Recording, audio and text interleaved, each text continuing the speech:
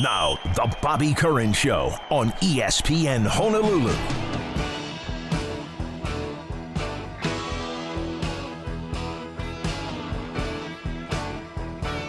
Good morning and early morning for the sports animals. We are back at 6 a.m. Bobby Curran is on the mainland taking care of some things for the medical process that he's been dealing with and doing really well. So he'll be back with us on Monday. He'll be out the next 3 days. So Gary Dickman, Chris Hart will be with us in a few minutes. Tanner Hayworth here in our downtown Paxos studios. We'll be on at 6 a.m. the next couple of days, all the way through Friday. And that's good because there is so much to talk about, and we're going to get right into it in just a minute. I do want to give a heads up. We've got some Rainbow Wahine volleyball tickets to give out for Friday night's match against UC San Diego. We're going to do one set later in the show, but we will give out a pair coming up in about 30 minutes or so.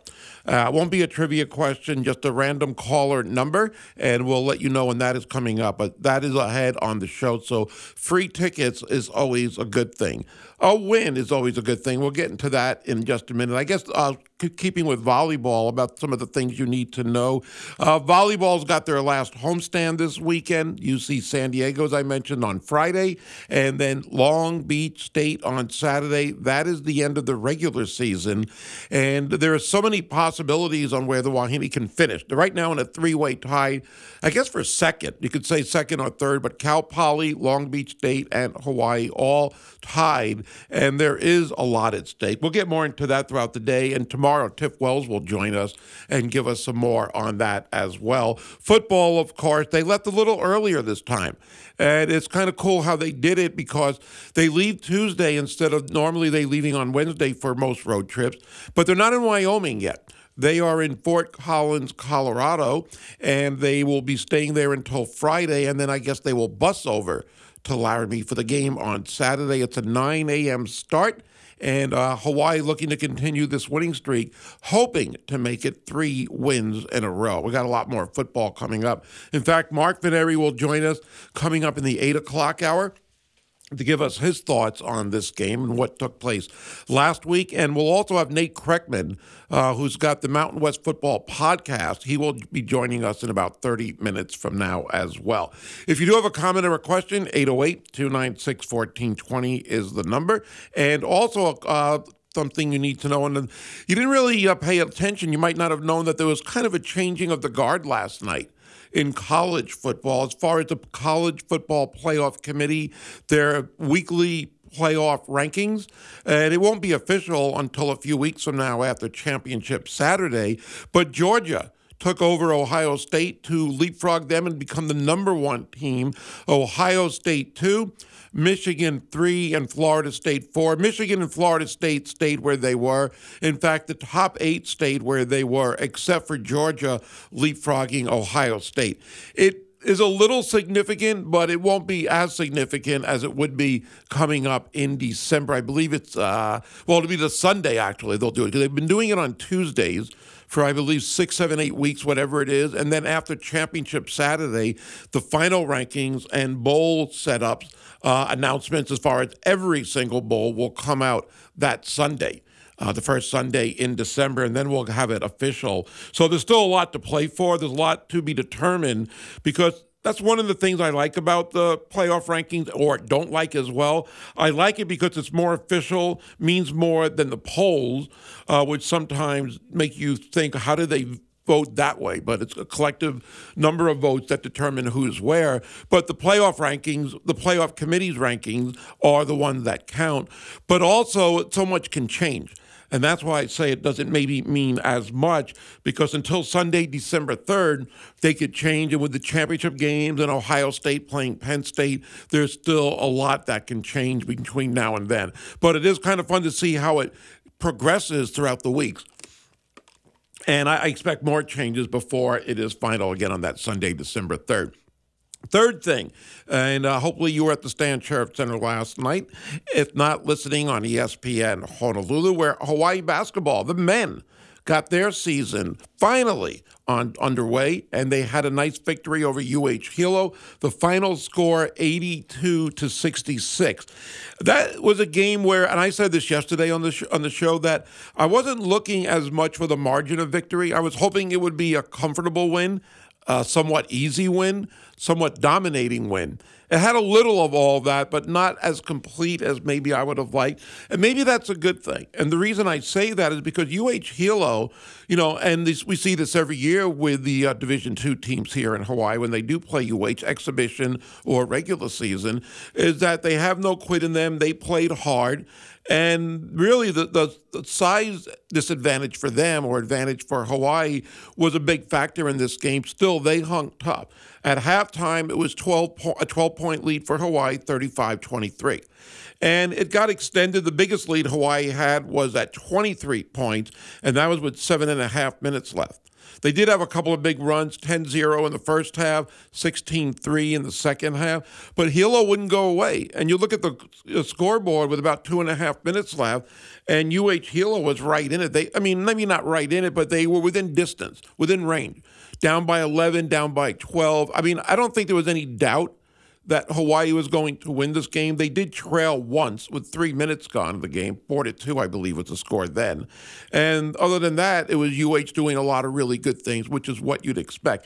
Was it a perfect win? No. Was it a perfect game? No. But it was great to see a lot of things play themselves out, and I'm going to give a few examples right now. The starting lineup, as I expected, would be a little bit different than the St. Mary's game, and it was. Justin McCoy, who I hope we don't overhype, and I've been guilty of that before. But, coming from North Carolina and Virginia, you have high expectations for him. And I preface that, and I've said this a couple of times, that when we get transfers from Power 5 conferences, it doesn't mean just because they're coming from a Power 5 conference that they're going to be that much better than Big West players or really dominate here at UH. Sometimes it works that way, but they're usually really nice fits. And I can go back to a Jack Purchase, a Noah Allen, Sai Tumala, just to name a few. Those guys have been really good for Hawaii, but they haven't been like, first team all Big West type players, but they've done a really good job. So Justin McCoy comes in, and again, when you hear North Carolina and Virginia, the expectations are pretty high. And in the St. Mary's game a few weeks ago, he came off the bench, did a pretty good job. I could see the talent level there, definitely. Last night he gets the start, and he ended up being Hawaii's leading scorer with 15 points. Also had 6 rebounds, a couple of assists, and those 2 assists, both in the first half, I thought he was a really good passer. And that's one thing I think is really important. It's one thing if you can shoot and do a lot of good things, but in this offense, we've had some of the big, whether it's Yankovic from years ago, Jack Purchase, Zigmar Zrimo, can be really good passers with some of these bigs. And Justin McCoy, not really a 5, although he can play, and we heard Ron say that last night, showed what talent he has. And I really thought he did a really good job, 3 of 6 on 3-pointers, and just made some really nice plays. He also had a couple of blocked shots as well. So he was definitely an impact player, shot the ball really well at 6 of 11. And then I was a little surprised in a way that Matthew Cotton got the start. Nothing against him. He is a grad transfer from Yale. He didn't play against Hawaii last year when Yale played here, I think in mid or late November in the Rainbow Classic, I believe it was. But we know he's got talent. Saw a little bit of him in the St. Mary's game, of course, and he started as one of the guard spots last night. He was more of the 3, more of the wing with Jovan and Noel in the backcourt. Matthew Cotton listed as a guard. And, he had a decent game. Wasn't where he played bad, but I was a little surprised that he started. I have a feeling that might change in the next day or so, and I'll tell you why in a second. And he was held scoreless, only took 3 shots last night, had a couple of turnovers, had 2 steals and 3 turnovers and 4 rebounds. But the bright spots, as I mentioned, with Justin McCoy, but here's a name to remember, and I have a feeling you won't have a hard time remembering, because I can see, and if anybody watched the game or was at the game last night, you would probably feel the same way about Tom Beattie. He is the true freshman from New Zealand. And he, again, played against St. Mary's. I don't know how many minutes. I don't think it was nearly as many as the 24 that he played last night. I don't know if he's going to start against Niagara tomorrow. Again, remember, they do have another game tomorrow coming up. It was added last week for Niagara at 7 o'clock. But, boy, this guy's got some game in him. Now, his numbers were really good in themselves, 12 points, 4 rebounds, a couple of assists. But you could really see the skill set. There was a play in the second half where he drove the right baseline, and as he went up, he saw that he didn't really have the angle to shoot it straight into the basket from 5-6 feet. So what did he do? He changed you can tell he could change his release to make it a bank shot. And I just thought that was brilliant on his end, where he could adjust midair and change his release point and get off a really good shot like that. That just showed the court sense that he had. He made several plays like that. I was really impressed with him. He had a really nice pass, offensive rebound, and a putback as well. Tom Beattie, again, a 6'4" guard, true freshman. And I know it's only one game, and I hope I don't have to say that all the time when we're talking about any team, but specifically with this team. But you can see the talent there. Again, when I said about Justin McCoy earlier, was based on what you could see with the talent from the St. Mary's game, and even more so last night. But Tom Beattie, again, 24 minutes. I would think that going into the game, Ron Gannott maybe wasn't thinking 24 minutes for one of his guards off the bench. But he showed that he deserved it. And I have a feeling he will continue to play 20-plus minutes. And again, I wouldn't be surprised if he starts, whether it's tomorrow or next week against Northern Arizona. I don't know. And we know that it's not totally as big of a deal maybe with some teams as far as who starts and who doesn't. It's maybe who plays the most, who's in there at the end of these games. Tom Beattie is going to be an impact player. I don't want to overhype him again, but you could really see a lot of good things from him last night. Good shooting. Now, he's only 1 of 4 on threes. Okay, I'll give him that. I guess I have to say that. But other than that, I thought he did a really good job. 5 of 9 shooting, 4 rebounds, good passer. Just the maturity for a freshman that he showed. And the court savvy, I guess, is one way of putting it as well, where he could adjust his shots, had really good timing, played well with his teammates. And I was really excited about what I saw from Tom Beattie, because I wasn't necessarily expecting that. When people ask about the new players for this team, to me, it's Justin McCoy you're going to keep your eyes on. But Tom Beattie is going to be one of those guys as well. Other than that, the same starters that we'd expect with Bernardo, Jovan, and Noel Coleman. And I thought Jovan had another typical Jovan McClanahan game, directing the offense, doing a really good job. He only had 2 assists. I mean, in this game last night, there were 6 players with 2 assists, and then Juan Munoz, we'll get to him in a second, had 3. That's not a bad thing. It's great if you have your point guard being the main assist guy, of course. But when you have other teammates that can get involved with the passing and finding open teammates, that bodes well, because the defense can't just try to pressure one guy when other guys can make really good passes as well, leading to high percentage shots, which led for the team shooting exactly 50% on the game, 30 for 60. So Jovan had that move in the first half where he did basically in the same move, kind of 2 crossovers, really shook the UH-Hilo guard, and I believe at that time it was Charles LZ III, or the third, really did a good job. Kind of broke his ankles, as some people would say, and pulled up for a nice shot. We saw so much out of Jovan McClanahan, maybe starting at the Diamond Head, where all of a sudden he just became a real force offensively. Not that he wasn't previously, but, he struggled at times offensively, and he wasn't able to really get a shot off anytime he wanted in the paint until maybe around Christmas last year, and then for the rest of the Big West season, of course.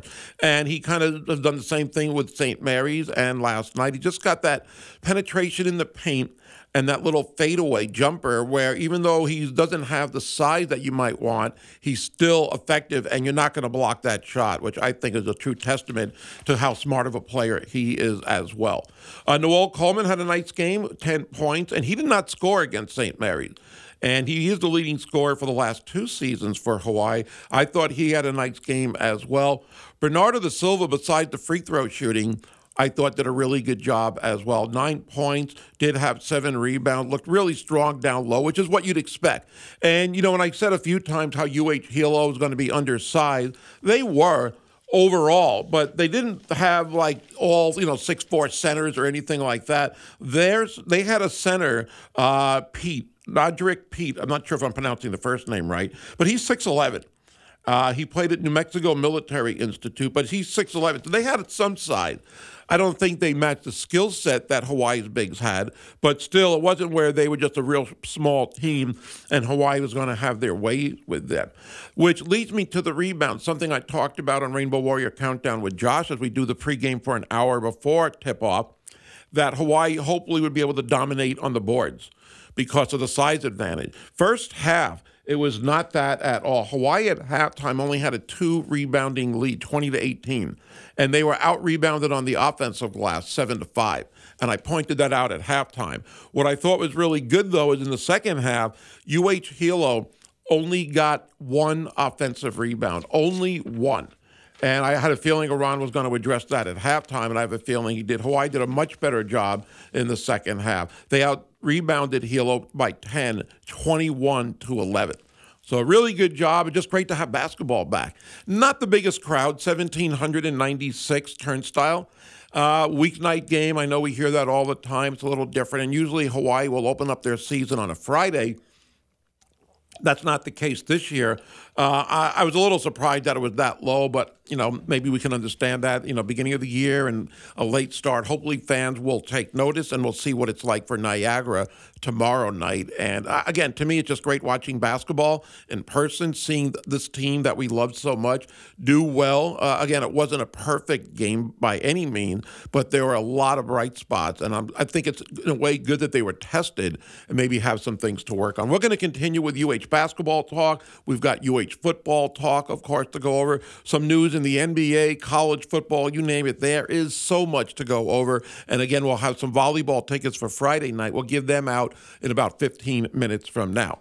There's a new place to catch your favorite NFL games, The Lookout Food and Drink at Waikai in Ewa Beach. The doors open bright and early on Sundays at 6:30 a.m. You can enjoy happy hour prices on poo-poo and drinks from 4 to 6 during Monday night and Thursday night NFL football. If your team is losing, at least you can enjoy the breeze, the ocean view beach setting at The Lookout.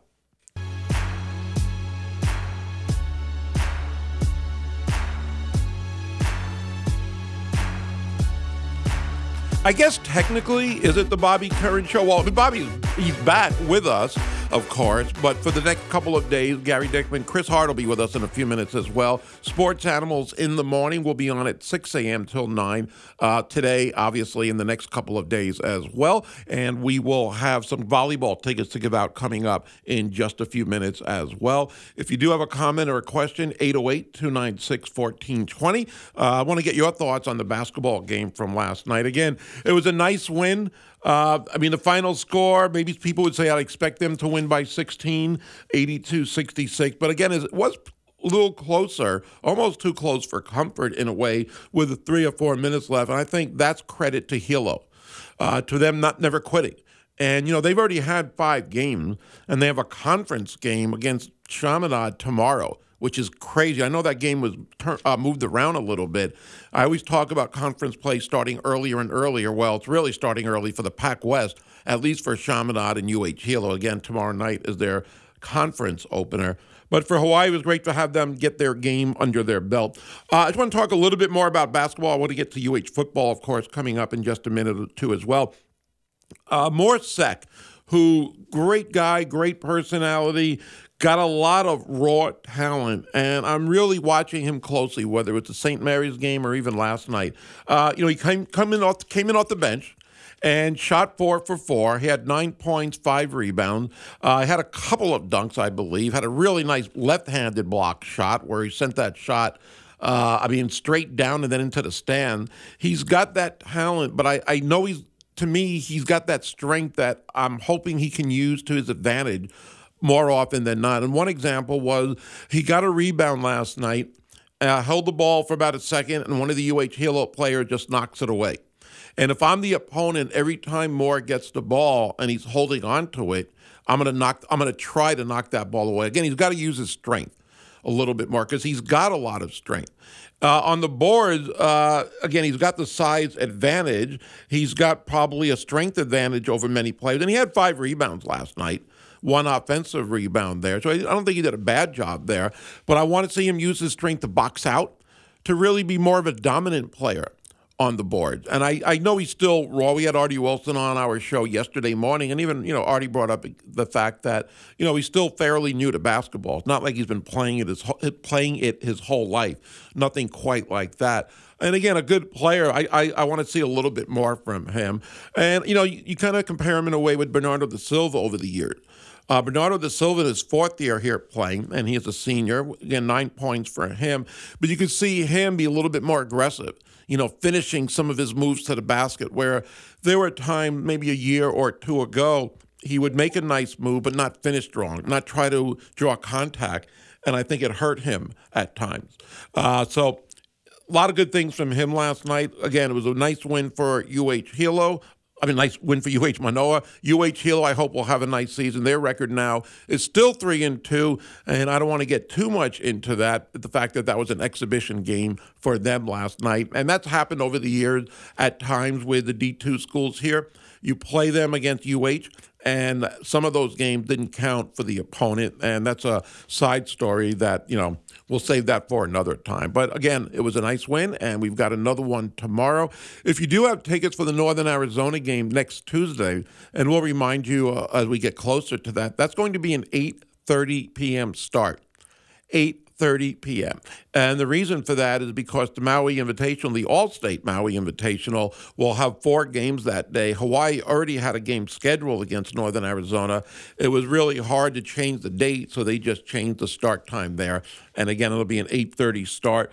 I am hoping it'll be an 8:30 start in that sometimes when you have 4 games a day, maybe one game goes to overtime, goes a little bit more than 2 hours, and they've got space between the games. But the semifinal, I'm not sure if it is a semi, because they changed the games as far as Maui. It's not only the winners playing the late game. For example, the championship game for Maui will be at noon on Wednesday. That's for TV purposes. But the 4th game next Tuesday, the 21st, I'm hoping it'll end on time, and I think it would be scheduled to end around 6:30 or 7. They've got to clear the arena, clean up a little bit, then let the fans come in for the Hawaii game. We saw that on Veterans Day about 5 years ago when we had the Armed Forces Classic and that doubleheader at the Stan Sheriff Center, and then Hawaii opened up their season after that, and that was about an 8 o'clock or 8:30 start as well. And we'll remind people about that. We will have some basketball tickets to give out. We'll tell you about that a little bit later in the show. I love weeks like this when you get so much going on. In a way, I wish they could spread it out, because there's going to be some weeks coming up, for example, we only have 2 more football games left. And I know people are still holding out hope for a bowl game. I wouldn't. I'll follow up on that. In fact, I'll just explain it now for people who didn't hear it the other day. Hawaii football cannot be bowl eligible. You have to be 500 or better. And the best they can finish is 6-7. Yes, that has gotten them to a bowl game in the past.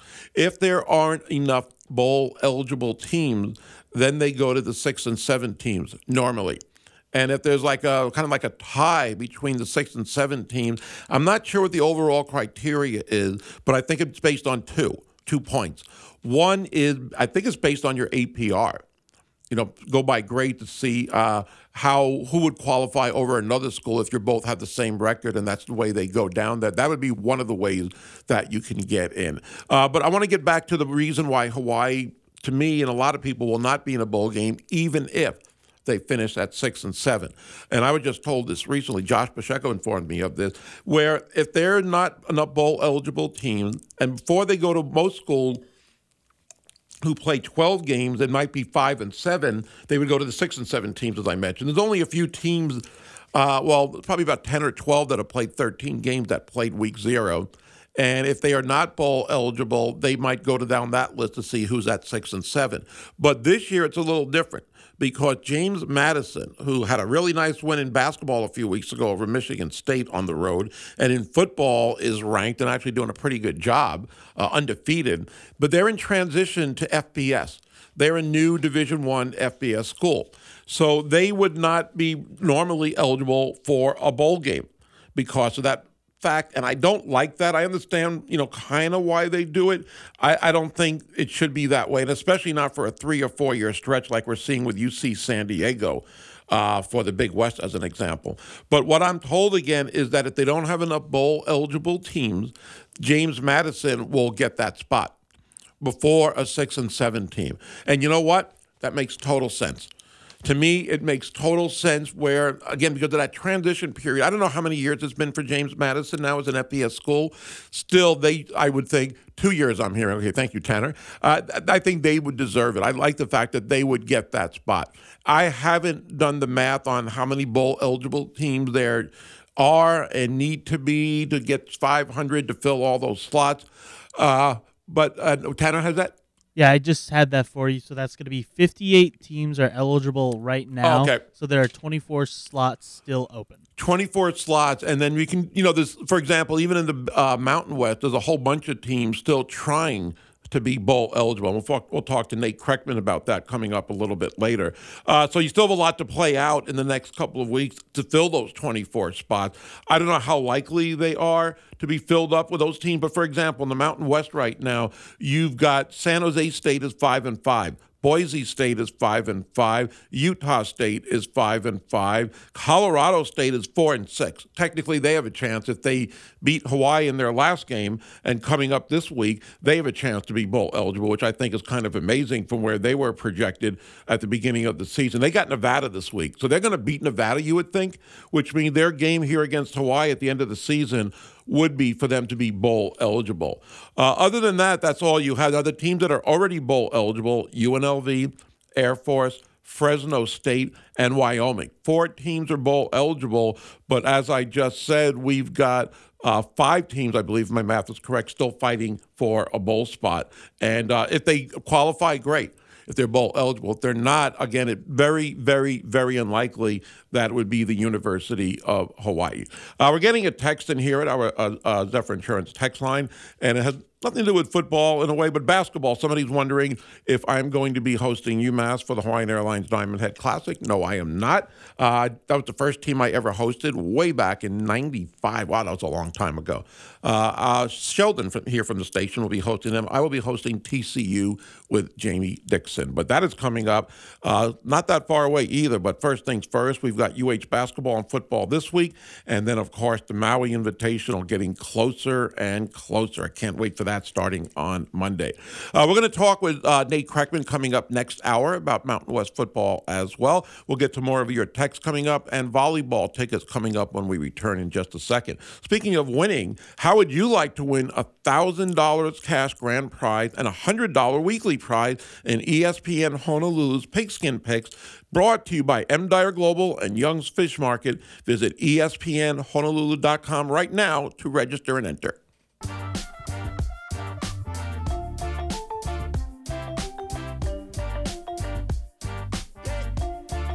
Gary Dickman, Tanner Hayworth here, the Sports Animals in the Morning on ESPN Honolulu. Chris will be with us coming up in just a few minutes, and we'll be on again 6 a.m. tomorrow and Friday as well. Bobby back in his chair Monday morning at 6 a.m.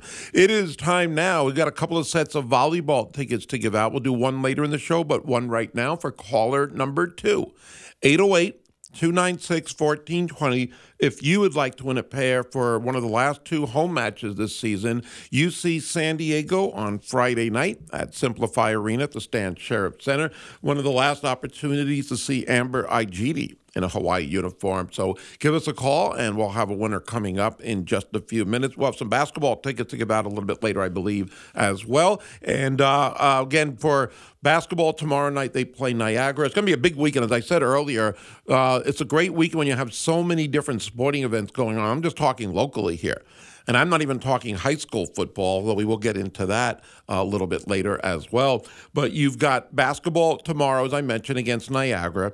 You've got volleyball Friday and Saturday. Long Beach State on senior night on Saturday. Of course, Friday, UC San Diego. And then we've even got Rainbow Wahine basketball.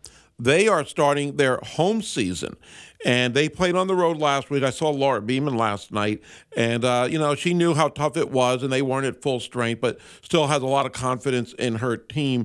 They will have a tournament, and they have a 9-game homestand coming up, and they will be playing Friday. And now it's going to be a basketball-volleyball doubleheader.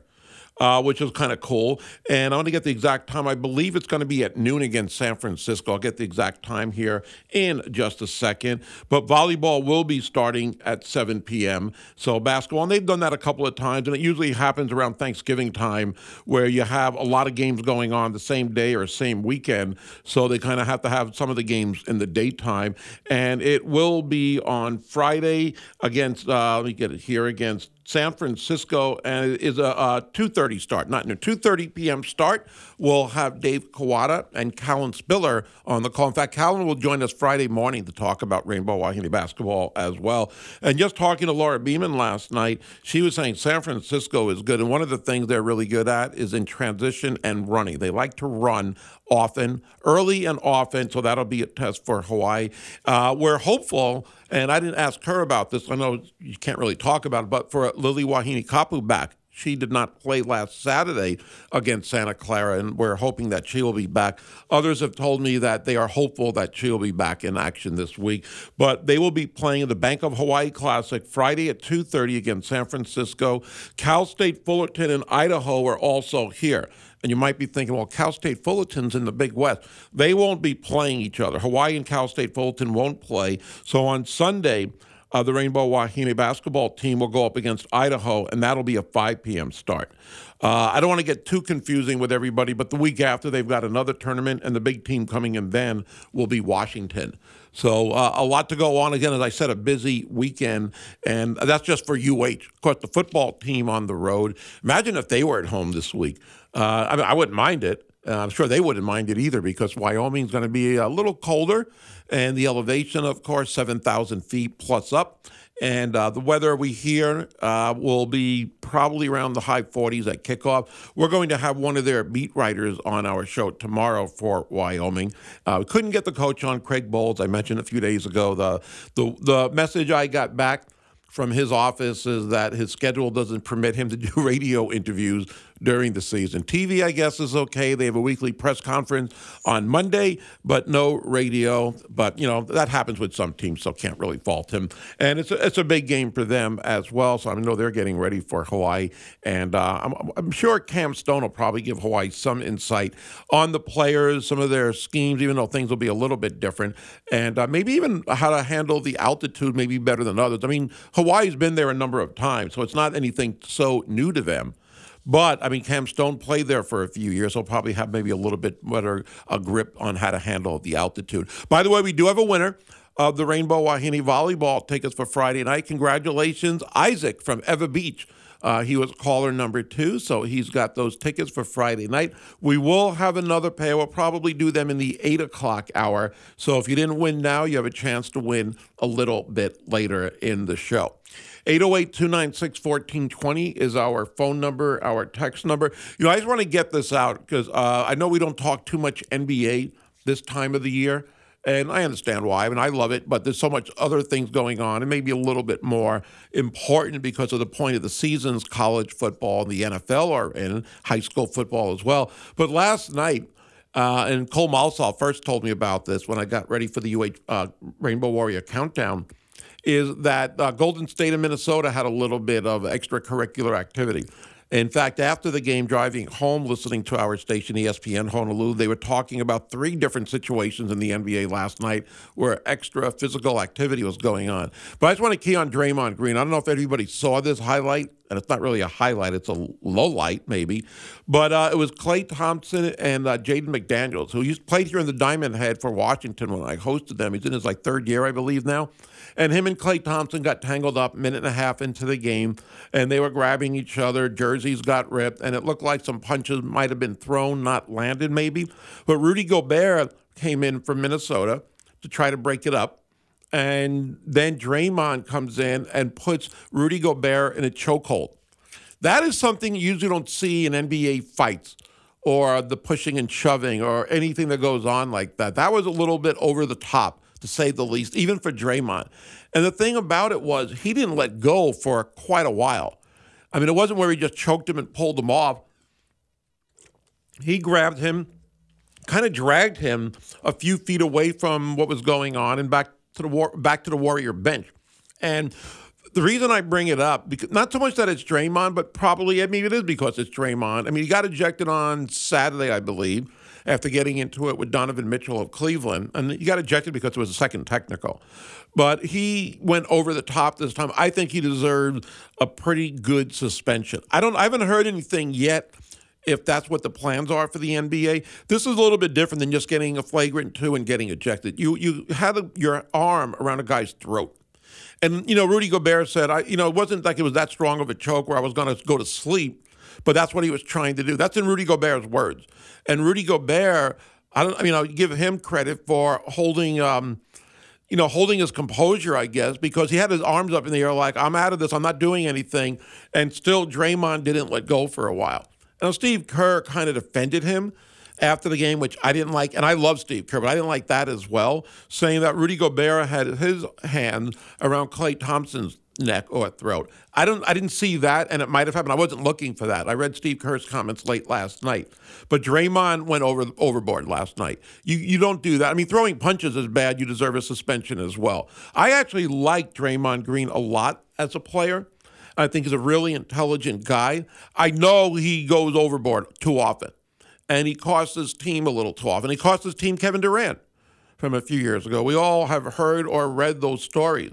That's the main reason Kevin Durant left. He might have left anyway, but with Draymond Green, their chemistry deteriorated. We saw Draymond Green get into it with Jordan Poole before this season last year. And in Draymond Green's word, that kind of cost them their season. They never had the chemistry down.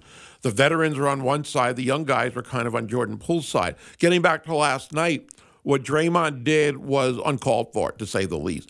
And I really hope the NBA does take action against Draymond Green. Again, I like him as a player a lot. I really do think he's a smart player.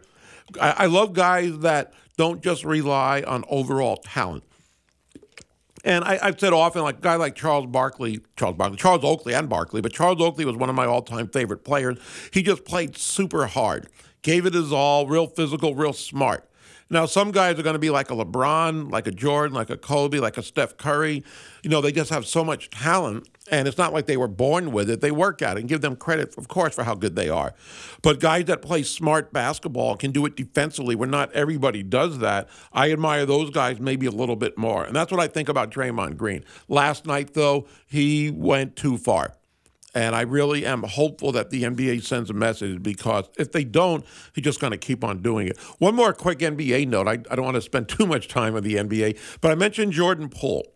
And I saw a video, it's either on Instagram or TikTok over the weekend, where Jordan Poole, now with the Washington Wizards, and now I can understand a little bit more why Draymond and others didn't want him around Golden State. And I remember saying it when he had that good playoff series when they won the championship. He had a really good month. He was going to cash in because they had a chance of losing him and they had to pay him. But he wasn't a great player yet. He wasn't on that level. But he had a really good month in the playoffs, so he knew he was going to get money. And I think part of it went to his head. Part of the reason he and Draymond got into it last year. So he's with the Wizards, and they call a timeout the other night in a game, and it was mic'd up somehow. And he's not paying attention. He's standing up, and he's looking at the Wizard dance girls, or whatever they're called. And assistant coach on the bench saw him looking away and kind of snapped his fingers like, hey, get back in it. And Jordan Poole turned back a little bit, paid attention. Then he started talking to a teammate and, again, was not paying attention. And somebody said something to him. He goes, this is my team. This is my team. I know what's going on, saying he doesn't have to be there for the timeouts. I don't have the exact words. I'm paraphrasing, and I'll try to look it up later. He looked really bad in that situation. They come out of the timeout, and another teammate is whispering to him because he missed a play that the coach was calling for coming out of the timeout. So he's like leaning over with his eyes trying to look at the clipboard to see what play was called because he had no idea because he wasn't paying attention. Things like that should tell you enough about some players like a Jordan Poole, why they have a lot of talent. And I just mentioned a minute ago, I like players that don't just rely on talent, but, being a smart basketball player, a mature player, a team player. And Jordan Poole is not that. When he's saying it's his team already. Now, he might end up being their best player and leading scorer because they've lost so much, although Kyle Kuzma, I think, is a better player, better scorer. But Jordan Poole, I hate that attitude. I don't know if it's a sense of entitlement, but sometimes when you get the big contract and you've made it in the pro sport, whatever it is, baseball, basketball, football, or hockey, maybe you get a little complacent. Maybe a little cocky, a little arrogant, and I think that's what Jordan Poole is dealing with. That was just a really ugly sight. If you get a chance, you could probably Google it, Jordan Poole in the timeout the other day and what he was saying. Purely poor, I think, on his part. We'll take a quick break. We're going to come back. We'll go over some of your texts, and if you have a phone call, if you want to comment with a phone call, we'll get to those as well, and we'll have a lot more UH football and basketball talk coming as well. This is the Sports Animals in the Morning on ESPN Honolulu.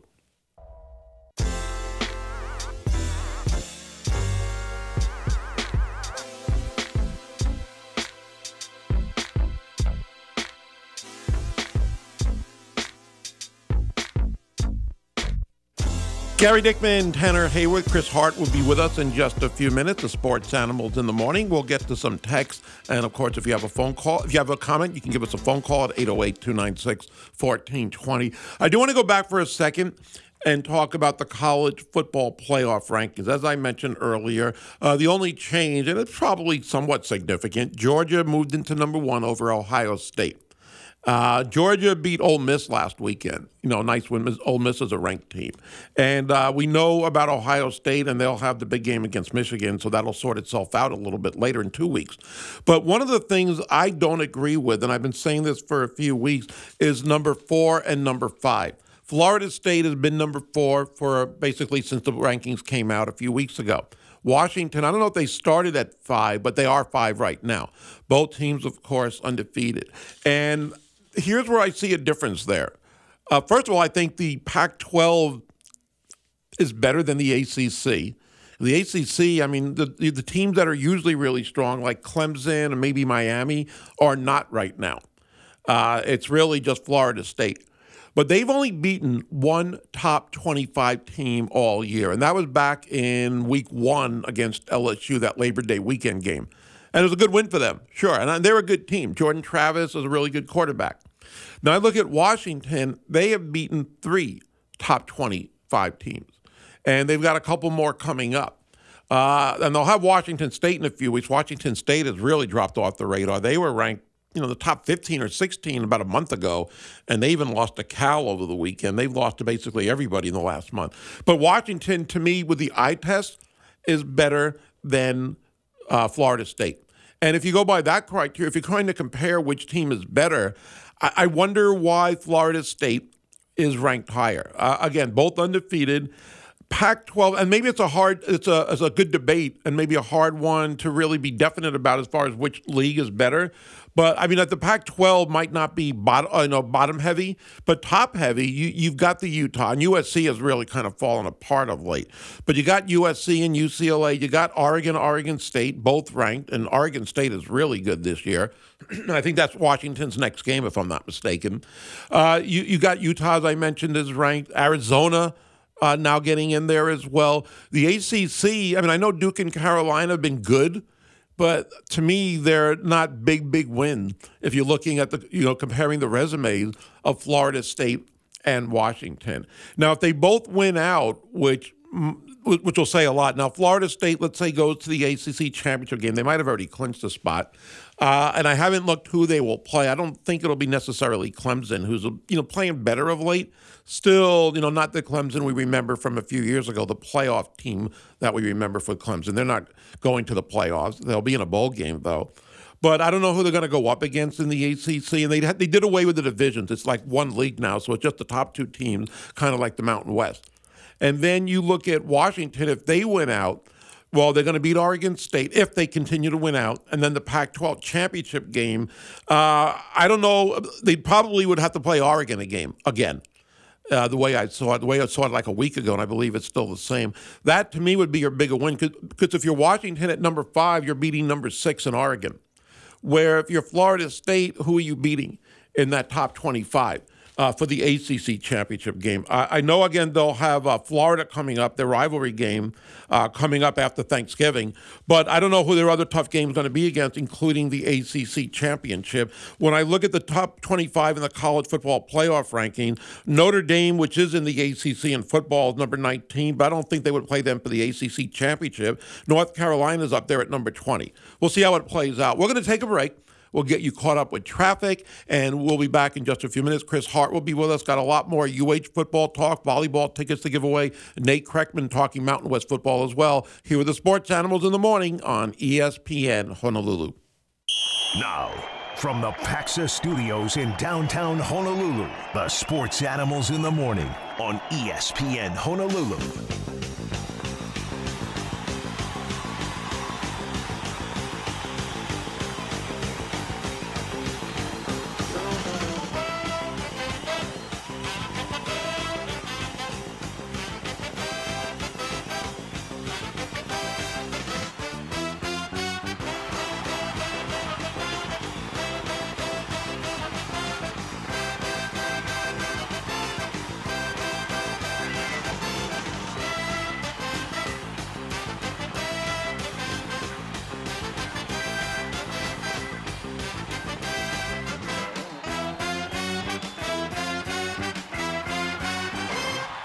Well, good morning. It's Sports Animals time. Well, you've had a sports animal on for the last hour. It's Chris Hart joining the party here now on ESPN Honolulu.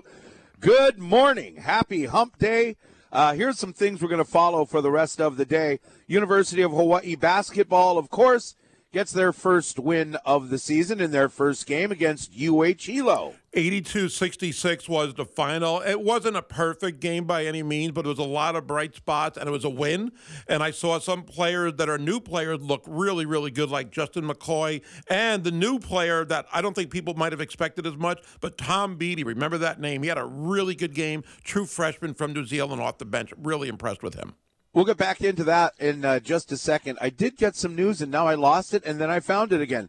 Coach Cool signed his recruiting class for the 2025 season. That doesn't make sense. Maybe that's a typo.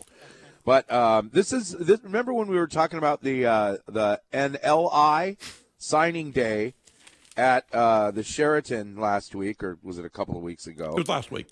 It was last week. We had a bunch of softball signees from really some of the powerhouses in softball in high school here. And congratulations. 5 of the 6 signees are local products.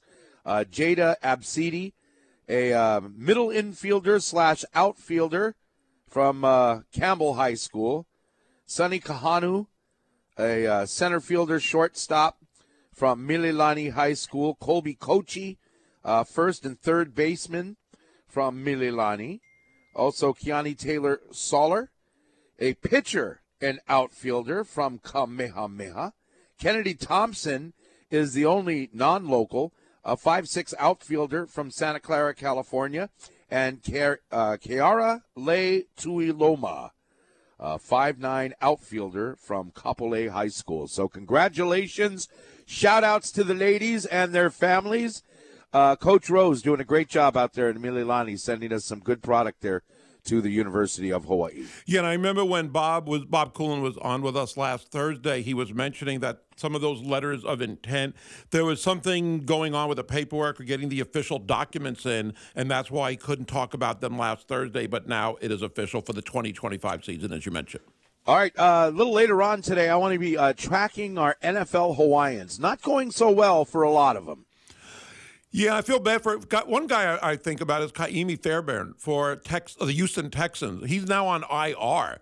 And a couple of weeks ago, he gets injured during the game. They brought up one of their defensive players who kicked a field goal. And then they got somebody who they signed last week, Amendola. I might be having his name wrong. And he did really well for them last week, including a game winner. But hopefully Kaimi will be back. And he's having a good year. He'll be out for 4 games, of course. And they could be in the playoffs. So he's a pretty cool story to see. Other players, though, Marcus Mariota. Every week when I read about him, it's like he was active but did not play. I don't think anybody should have expected him to play much for Philadelphia. But he's a backup quarterback. Yeah. Most backup quarterbacks during the day were active but did not play. But when you look down, I'm just looking at the NFL Islanders list that they put out on Monday mornings in the Honolulu Star-Advertiser, and these words of all these guys. Oh, look at this long list. But it's followed by words like inactive, waived, inactive, injured reserve, practice squad, inactive. And so it's, it's not like some kind of epidemic on the way or anything, but just kind of noticed that. All right. Also, you know what we haven't done in a long time, Gary? We haven't looked at the bottom 10 in college football. That's always kind of fun. Because we're not in it, that's why. That's right. That's right. Good play, yeah. We get to laugh at others. Ha ha, you guys saw it. Anyway, we'll do that. And like you said, Nate Kreckman, the utmost authority on Mountain West football, is going to be joining us in 30 minutes here on ESPN Honolulu. So let's go. Hey, get your texts and calls in at 808-296-1420. Talking about Rainbow Warrior basketball tonight on a Tuesday against a Division II opponent. I'm guessing the attendance was kind of what you probably would guess it would be, right? Yeah, I was hopeful for 3,000, and it was 1796 turnstile. So I guess starting on a weeknight, maybe people didn't remember the basketball season was about to start. But, yeah, it's kind of what you would expect in that range. I was hoping for a little bit more, hopefully more tomorrow. Well, yeah, and, you know, it's – remember, the bandwagon jumpers haven't had a chance to kind of get ready for this. You'll have Hawaii winning 3 or 4 games, and they'll go, hey, that's a hot ticket. Let's go. Got any tickets? Right? Yes, that's always the case. It is. It is the case. But you mentioned Tom Beatty. Yeah. And so that guy comes out, and I'm immediately going, okay, look here, Rook. You don't get to wear super bright, shiny shoes. Nobody knows who you are. They were nice. What's that? They were nice. They were very nice. But maybe a little premature in your career to be wearing the best shoes on the court. Let Jovan McClanahan be the flashy guy. Okay, you said that to yourself, but after the game, did you feel the same way after watching him? I said, you the man, I want to take a selfie with you. I want to take a selfie with you. I want you to like me, and I want you to be my friend. I did the whole Gary Dickman thing right then and there. I'll talk to him about it. Do you need a ride anywhere? Can I give you a ride somewhere? When you see me in public, can you give me a what's up? Can you do it in front of a bunch of people at the basketball arena so they think I'm important? Well, you have to actually show up at a game to get all that, in your favor, in your corner there. Again, I thought he had a really good game, and the numbers were good, but it wasn't just the numbers. You watched the way he played. He's a smart basketball player. And in the one game, didn't see him much against St. Mary's, but in the one game that we have seen, he didn't seem like a freshman to me either. I think he's going to be I think he has the chance to be a pretty special player for Hawaii. That's kind of a bad label to say about someone. He didn't look like a freshman. There are freshmen all over the country, freshman basketball players that, quote unquote, don't look like freshmen. Not in the Big West. They just don't usually come to Hawaii. Or the Big West. Right. But, so Tom Beatty. But, who is he going to play in front of? That's the only thing. He will start. I think again, in my opinion, I didn't hear Iran talk about it. I think he would start over Matthew Cotton. Who started last night. Even if he doesn't start, he had 24 minutes last night. I have a feeling based on his performance from last night, we'll see him for at least that much, if not more, coming up. Would you make a change in the very next game, or do you give Cotton a little bit more of a leash? You can do it either way, but if you're looking for you're still kind of experimenting. Just like the St. Mary's game where Harry Ruliadev and Ryan Rapp started in that game. I didn't expect that to happen last night. But if you're looking for the best unit, I think Tom Beatty showed a lot last night. And, nothing against Matthew Cotton. He didn't have a great game, but, didn't shoot often. Had 3 turnovers, in fact. I don't think he had a bad game again, but Tom Beatty is a better player from last night, from one game at least. And, again, you can see the skill set there. So, again, even if he doesn't start, I think he's going to get some major minutes either way. You know who Tom Beatty is to me? Tom Beatty is going to remind us maybe of, what's his name, who thought he was really good, but he wanted to start and he went to Dixie Tech or whatever. Beon Riley? Beon Riley? Yeah. He's an energy guy. He reminds me of Beon Riley. He comes into the game and he's no scared, brah. No scared. He's going to attack the basket. He's already got more of a mature body than most freshmen you would see in the Big West. He's a guy that's not afraid. He's gonna come in and give instant hustle, instant energy, and pick up the team. If that's his role this year, not bad. Not bad at all, Coach Ganott. He's a better offensive player, I would say, even now than Beon Riley Oh, was. yeah. But you know why I wanted to start also? I believe this would only be the second time in UH basketball history, and this is a weird, fun stat. If he starts, then they would be starting number 1, number 2, number 3, number 4, number 5. Because he's wearing number 2. Jersey numbers you're talking about. Jersey numbers. Although if you look at Matthew, Matthew Cotton is, he's 11. But if you have the same 5 numbers, it happened with the Hiram Thompson years. I remember they started that as well. Who's Hiram Thompson? Hiram was a point guard for Hawaii. I think he broke his arm at one point during his senior year. You mean the defensive back from Kahuku? Hiram Thompson? No. I don't know who you're thinking of, but there was a defensive back. Named Hiram. Oh no, Thompson. I'm thinking of Hiram Peters. Sorry. Yeah, but anyway, what years did Hiram? I don't remember. What years are we talking about? He played with Gibb, under Gibb, and I don't think he played under Nash, but he, 8 years ago maybe. You don't remember him? No. Oh, but anyway, and I remember he played on senior night. He played for the jump ball, and then they committed a foul and took him out of the game, so he gave. Who else was on that team? Oh boy. I have to think. I'm not sure. But they started, I remember there was a kind of a cool thing where they started number 1 through 5. So if Tom Beattie gets to start, they would do that. And again, that's not the biggest part of what we saw last night with him. Even if he doesn't start, as I said, I know he's going to play probably a lot of minutes. And that's a lot of minutes for off the bench, 24 minutes last night. And he deserved it. The reason he played that many minutes, you could see how smart of a player he was. I mentioned last hour there was one move in the second half which really stood out to me.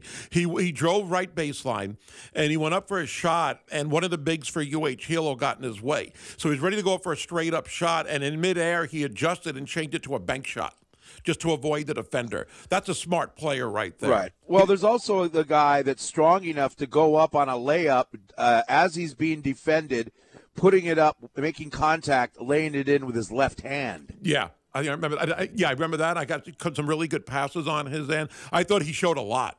I really liked his game last night. And I'm not going to keep saying it was only one game, but you could see that he has talent and that he's a smart basketball player. And again, for a true freshman, hopefully that will be something where he continues to get better and improve. But I have a feeling the fans are going to become more familiar with him, and he's going to start getting major minutes, whether it's off the bench or as a starter. Almost instantly. Now, this is against UH-Hilo, but UH-Hilo had a couple of sporty players. Yeah. I mean, UH-Hilo had a player that could play for University of Hawaii when you look at Charles Elzy. I mean, that guy is a Division I player playing in Division II. But you've with Hawaii's, the kind of a guy that really stood out to me compared to last year was Harry Ruliadev. A couple of those threes in the corner. He was 2 of 3 from three-point land from there in the corner. Had a few rebounds. Harry Ruliadev looked a lot more confident. Now, here's what Harry needs to do. Harry needs to work on the look a little bit. He's looking a little bit too much like Tobey Maguire in Spider-Man. When Artie says you need to get a little dog in you, he's not looking dog. Now, at least Beatty comes out and says, "You know what? I'm gonna wear little Matt Gibson's number, right? Yeah, Matt Gibson was a dog. I'm gonna wear little Matt's number, and then I'm gonna go up and wear these bright, shiny shoes and have everyone go, 'Who are you?' And then I show up with my cape and I say, 'That's who I am.' Booyah!" So Harry's already got 2 things going against him. Number 1, Harry. Number 2, Ruliadev. So he needs some kind of nickname. He needs a mohawk or something. He needs to look like he's something out of one of the players from Major League, the movie, the baseball movie. That's what we need in Harry Ruliadev. So that's going to be a work in progress. Maybe he because should start. His game matches it. The look doesn't match it. Maybe he should start by not shaving for a while, get that nasty look. That'll help. Just for the initial stage. At least. I'm questioning if he can grow a beard. I was about to say that as well. I'm questioning that myself. That might be a problem. Anyway, let's continue. We'll take some texts if you want, guys. Text in. What do you think of the game? I thought Hilo was good. Yesterday I mentioned that they were picked to finish 10th in the Pac-West Conference, and maybe because they got a bunch of new players that nobody knows about or something like that. You were saying you thought it was 3rd? I saw on their game notes with I'm not sure if it was a media or coaches poll, but they were picked 3rd. I could be wrong on that. But anyway, we'll check it out. This is a pretty good basketball team, man. Yeah, they're gonna rack up some wins. Yeah, Plus, I was happy with them. They got a coach that and what's his last name? Iona. Iona. Okay, Coach Iona. Kaniala Iona? Yes. Okay, so Kaniala Iona, in the great words of the late Robert K. Kaula, I wouldn't want to meet him in a dark alley. Right? Yeah. That's a big dude, man. I didn't realize he was that big either until last night. I met until him he's towering over yeah. his threes and his power forwards. He and Rob Jones of Hawaii, I mean, those are two big body players, ex-players now, I guess, yeah. Those guys I are big. wouldn't want to meet him. Rest in peace, Robert K. Kaula. Yeah. Robert used to always say that. Remember during football games? Wouldn't want to meet him in a dark alley. Right. It's 16 minutes after the hour. It's going to be cloudy and windy again today. We'll check your traffic momentarily here on ESPN Honolulu. Now, coming up on Tuesday, it is the new show called The Student Section with your hosts, Cole Mouseoff and Miss Hawaii Star Doll Thurston. They'll be your hosts down at Auto Source Carousel on the corner of Kapiolani Boulevard and Ke'iamoku. And special guests will be volleyball sensations, the state champs from Kamehameha, Adriana Arquette and Emma Lilo. Arquette going to the University of Hawaii, Lilo going to Oregon State, I believe, going off of the photos that were sent to me. And then also we've got from the University of Hawaii, Piper Neri, who is a great story from UH softball, and Maialia Bethea, the biggest power hitter in the Big West.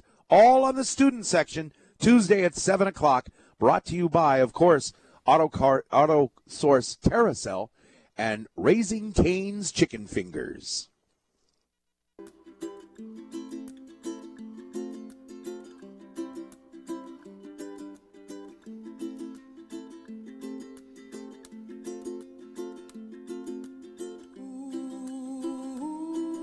Good morning. Hope you're having an excellent day. It's going to be good morning, Tacoma.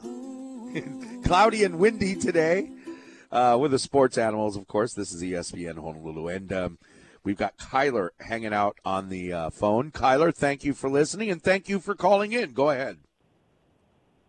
What's up, guys? Went to the game last night. Thought it was a good game. I wanted to get your opinion. To me, it looked like they were trying to play small last night. Bringing in the guys that they had was a good lineup. I think eventually we might see Munoz getting more play time and maybe sharing that playing time with Coleman. Coleman just seems to still be in that slump from last year. What do you guys think? I thought first of all, with his foot, you're playing small. And I was waiting for a while. I don't know if you were, Gary, going, where's Morsek? Where's Morsek? He was like the ninth guy off the bench or something. But your thoughts, Gary? I thought they started off small with Cotton as the third guard. But Juan Munoz, Eran Ganad said yesterday when he talked with Josh that, they're going to navigate his minutes, not give him too much too soon. But he was the first player off the bench, like 3 minutes into the first half, coming in for Noel Coleman. And I thought he did some good things, but I'm not sure if he's going to take minutes away from Noel Coleman. Noel Coleman had a good game. He had 10 points, 3 rebounds, a couple of assists. 4 for 10 shooting isn't great, but it's not bad. He did have some tough stretches last year. You're right. I don't know if Juan Munoz is going to take minutes away from Noel. I think they will add him to that mixture of the really good backcourt. And they did go small a couple of times where Justin McCoy, as Chris said yesterday, might happen. He played the 5. Aron said Harry might play the 5 at times. I heard him say that in the post game. But they can go small against a Hilo team, maybe more than they can do that against some of the other opponents. And then I think when they go big, that's when they'll bring in Sek, McCoy, Da Silva, and then from there they'll go with the 2 guards, McClanahan and maybe either Munoz or Coleman. But I want to say one thing that I noticed last night. Last year, watching Sek, after going up and down the court a couple of times, he was really gassed. But last night, he looked like he's in really good shape. So kudos to the coaches for getting that guy in shape, because they're going to need him to go up and down the court more than last year. He was gassed just going up and down a couple of times. Yeah, he lost Excellent. weight. He lost weight, better shape. You're right. Hey, thanks, Kyler. Thank you for listening this morning. We appreciate it. Hey, keep listening, folks. We are going to give away Rainbow Wahine volleyball tickets. This is for Friday's match against UC San Diego. Yes. Morsek. Yeah, Morsek looked – to me, he looks the same as last year, but you follow it closer than I do. But you know what? Before we go on with more on University of Hawaii, let's talk about Hilo just a little bit. Nate Kreckman's going to join us in 10 minutes. Another traffic update in 6. That's a pretty good Hilo basketball team. Those guys no scared, brah. I mean, these guys, this Kalik Mitchell, that was the guy with the beard. I mean, that guy was not that guy could be a Division I player, right? Yeah. I mean, these guys played with a little swagger, right? There was They had one a little attitude. There was one possession in the second half. There was a free throw. It was a 2-shot free throw, and after the first miss, he grabbed the rebound. And the ref's saying it's 2 shots. And he goes, I thought it was 1-1. He looks at Moore. You thought it was 1-1 too. And Moore goes, yeah, I thought it was. I followed you. You could read their lips. And then he was asking other people, you guys all thought it was 1-1. So I like the way he kind of interacted with the Hawaii team. But you're right. I like that guy. He was a good player for them. But what that shows you is that guy's relaxed. He's having fun out there. And I saw I don't read lips, but I saw the interaction between those guys. Because at first I was like, dude, what are it's 2 shots. What are you doing talking to anybody? But when you say it that way, you go, oh, okay, the guy's just having fun. From my view, I'm like, oh, this guy's arguing, something like that. What is there to argue? But Kalik Mitchell, number 11, that was the guy. Number 0, Amiri Crowder. He only played 21 minutes, but when that guy was in, he was smooth, man. Yeah, they looked like a good team. I hope they do well in the Pac West. And, again, they've got 5 games under their belt before last night, so maybe a little bit more in sync. But there's talent there. I mean, to me, one of the big differences is the size. Even though they did have a 6'11" player who started, Pete, they don't usually have as tall of a team as, Hawaii does. And I think that came into play more in the second half when they got out-rebounded by 10. But there was some talent on that team, and they played hard. They didn't give up because that game was kind of over, 10 minutes left in a way, but they chipped it down. I think they got to within 11, maybe even 10 something like that. With 3 or 4 minutes left, and give them credit for not quitting. I like that out of them. Right. Charles Elzy, dude, I mean, I don't want to say anything against Coach Iona. I don't want to come looking for me. But, I don't know. Charles Elzy, that's a transfer portal candidate right there. That guy's a good player, man. I mean, 8 of 15 from the floor, 50% three-point shooter, 80% free throw shooter last night, 23 points, got a couple of steals. I mean, he's a full-grown man. He had a really good game. He's a grad transfer from the College of Idaho, so I guess this would be his last year. But he was a good player, though, you're right. But he also went to some community college before that. It's like, wow, I wonder why he couldn't find a home. But anyway, let's keep an eye on that guy. Let's take a selfie with him next time he comes to Oahu. Well, he'll be here for another couple of days. Us. They play Chaminade tomorrow night in their Pac West opener. So. Oh, I'd like to see that. Well, we got Hawaii Niagara at the same time, but yeah, that'd be probably a really good game for both teams, of course. All right. 808-296-1420 is the Zephyr Insurance text line if you want to text in. Do we got time for a couple of texts before Nate comes on? I think we do. Okay, let's look at this here. Congratulations to the UH men's hoops for their opening night victory. But let's also give some love to the Vulcans. Kaniala Iona and his associate head coach Jamison Montgomery has established quite the roster. In the end, UH's depth and size got the best of them, but make no mistake, I believe they mean to say about it. Hilo got a roster. Their point guard is outstanding. More people agree on the Hilo Vulcans. So when you say, "Oh, playing Division II," like I did. Look at the Hilo team. You're like, hey, that was a good team we played last night. It was one thing that's interesting. One stat: they didn't have any assist at halftime, not one. They had 3 for the game. Again, that rarely happens, and they still played, pretty competitive, of course, as we mentioned. But that is the number that really stands out without an assist in the first half. This one says UH basketball team is still a work in progress. Oh, of course it is. How many turnovers did we have? We had too many turnovers. 11, 7 in the first half, and 11 for the game. That's not horrible, is it? No, 7 in the first half was too much, though, but 11 for the game is a lot better, of course. All right, so UH basketball team still a work in progress. The schedule will help this team grow together. Once they gel, this team has lots of potential going into Big West play. I agree, 100%. Easy to see that this team not only is pretty good with whoever's going to be the starters, They got a lot of depth. It's going to be a bummer for some guys who don't get to play as much as they'd like, as much as they should on another team. And Iran mentioned that after the game when he said that's when you're going to have some decisions to make when some of these guys step up who were coming off the bench last night, whether it's a Morsek or a Harry Ruliadef or anybody else like Tom Beattie.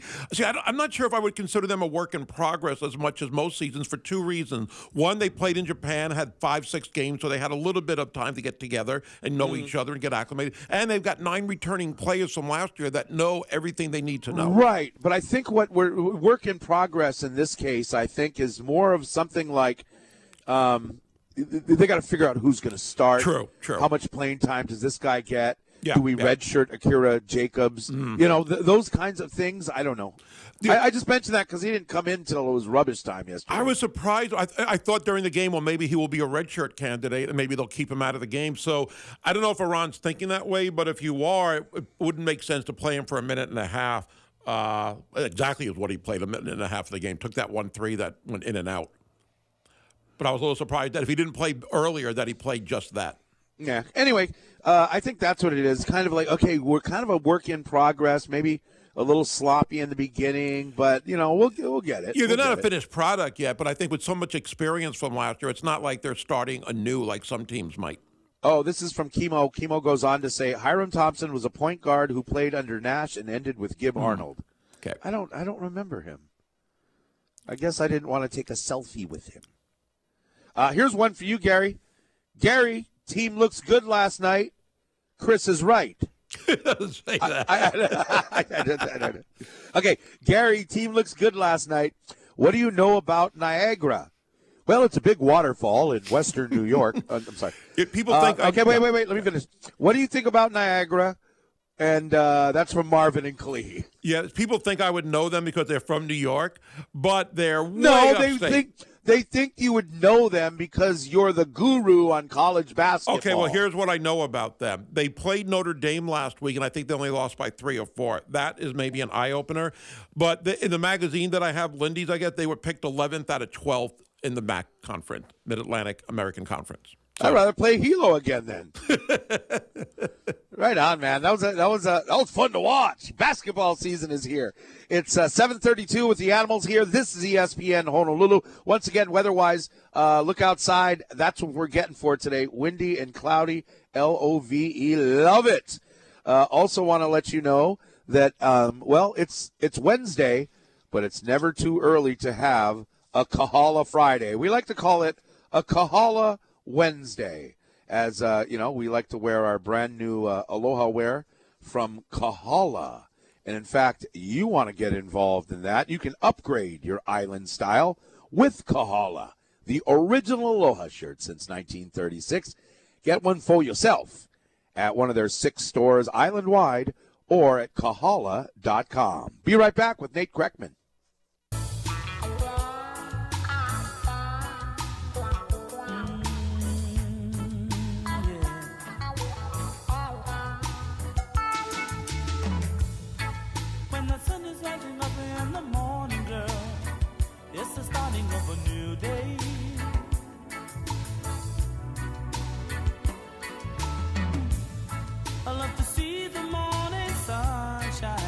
Hey, looking to catch UH football or the NFL? You can catch all NFL games at 850 Craft Beer and Whiskey Bar right there at Leeward Bowl in the Pearl City Shopping Center. You can shoot pool, play darts, and watch the huge new video wall. Make that your NFL headquarters. 850 Craft Beer and Whiskey Bar. And I know they have college football as well. Let's talk some Mountain West football right now as we are joined now on ESPN Honolulu. He is the host of the really great podcast, I should say, the official Mountain West football podcast. Back with us, Nate Kreckman. Nate, great to have you on again. Yeah, I think let's cap out at really good. Great is too much pressure for me. Well, we know you can live up to that. So we're going to talk some Mountain West football. Let's start with the team that's very close to our hearts, I'm sure for you as well. But now, for the first time this season, we can talk about the University of Hawaii football team and a winning streak. It's 2 games, but they have played well the last couple of games. No, they really have.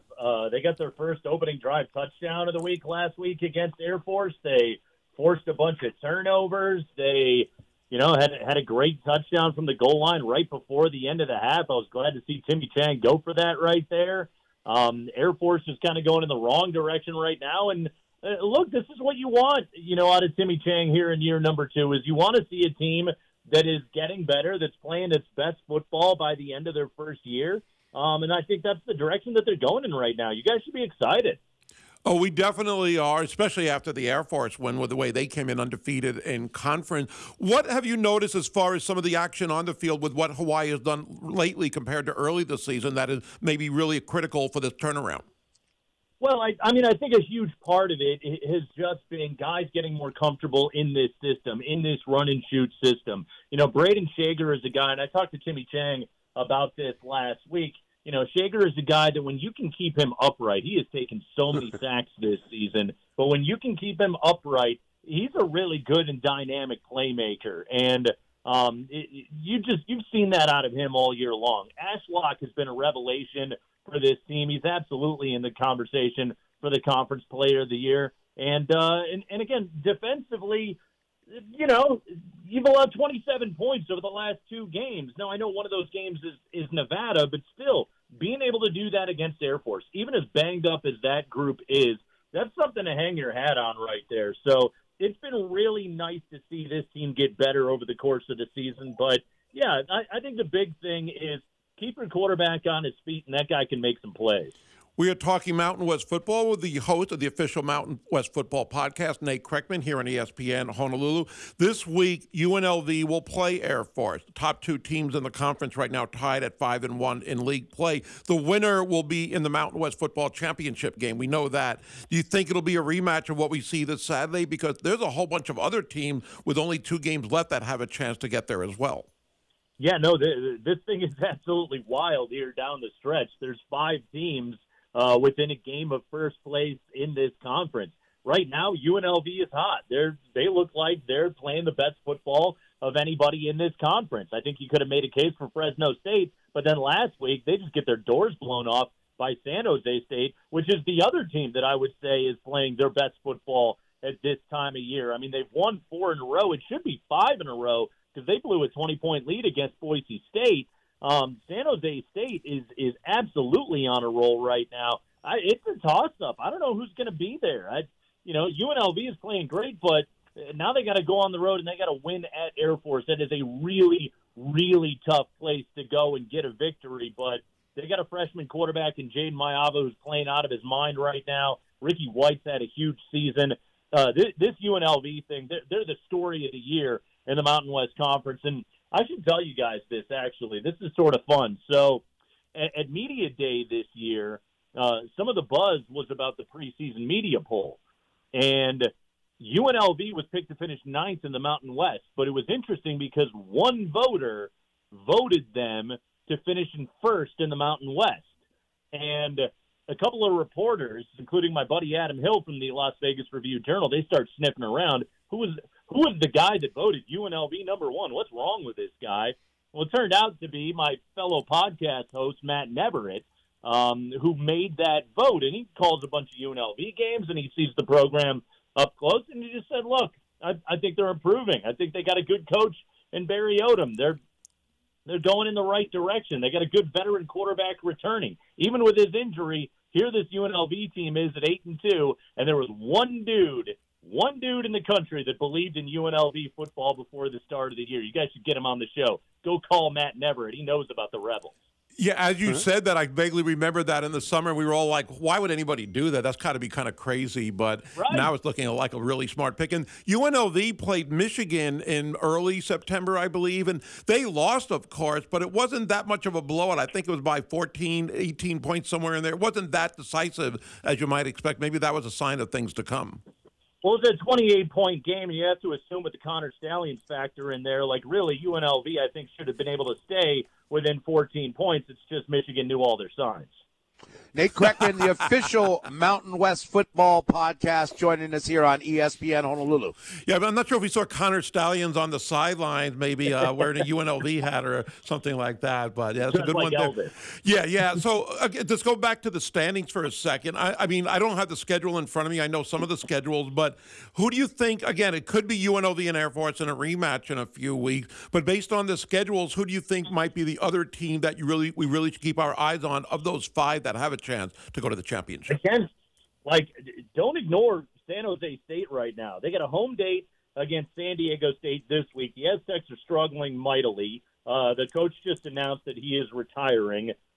San Jose State is rolling, coming off of blowing out Fresno State, and then they finish on the road at UNLV. If the Rebels win at Air Force, who knows? Maybe you catch them on a letdown, and San Jose State could win their way into that game. Right now, that's going to be my dark horse pick for the Mountain West Championship game. I'm saying UNLV and San Jose State the rest of the way. Air Force, they've had a great year, but they've gotten so banged up. Injuries to Larry and Michelle, they are just so banged up on the offensive side of the ball. They've gotten nicked up defensively as well. I don't know if Air Force is going to be able to close it out. It kind of looks like that team ran out of gas. So right now I'm looking at the 2 teams that are playing the best football in the league. That's the Rebels and the Spartans. And Hawaii. Now, you mentioned San Diego State. Brady Hoke announced that he is resigning. They've had a really tough year. So we heard that the other day over the weekend. I was a little more surprised that Boise State is letting go of their coach, especially when they have a chance to go to the Mountain West Championship game. I know 5-5 is not typical for them, but the timing of that was rather strange knowing what they have in front of them. Yeah, the conversation that's come out of Boise since the firing of Andy Avalos has been interesting.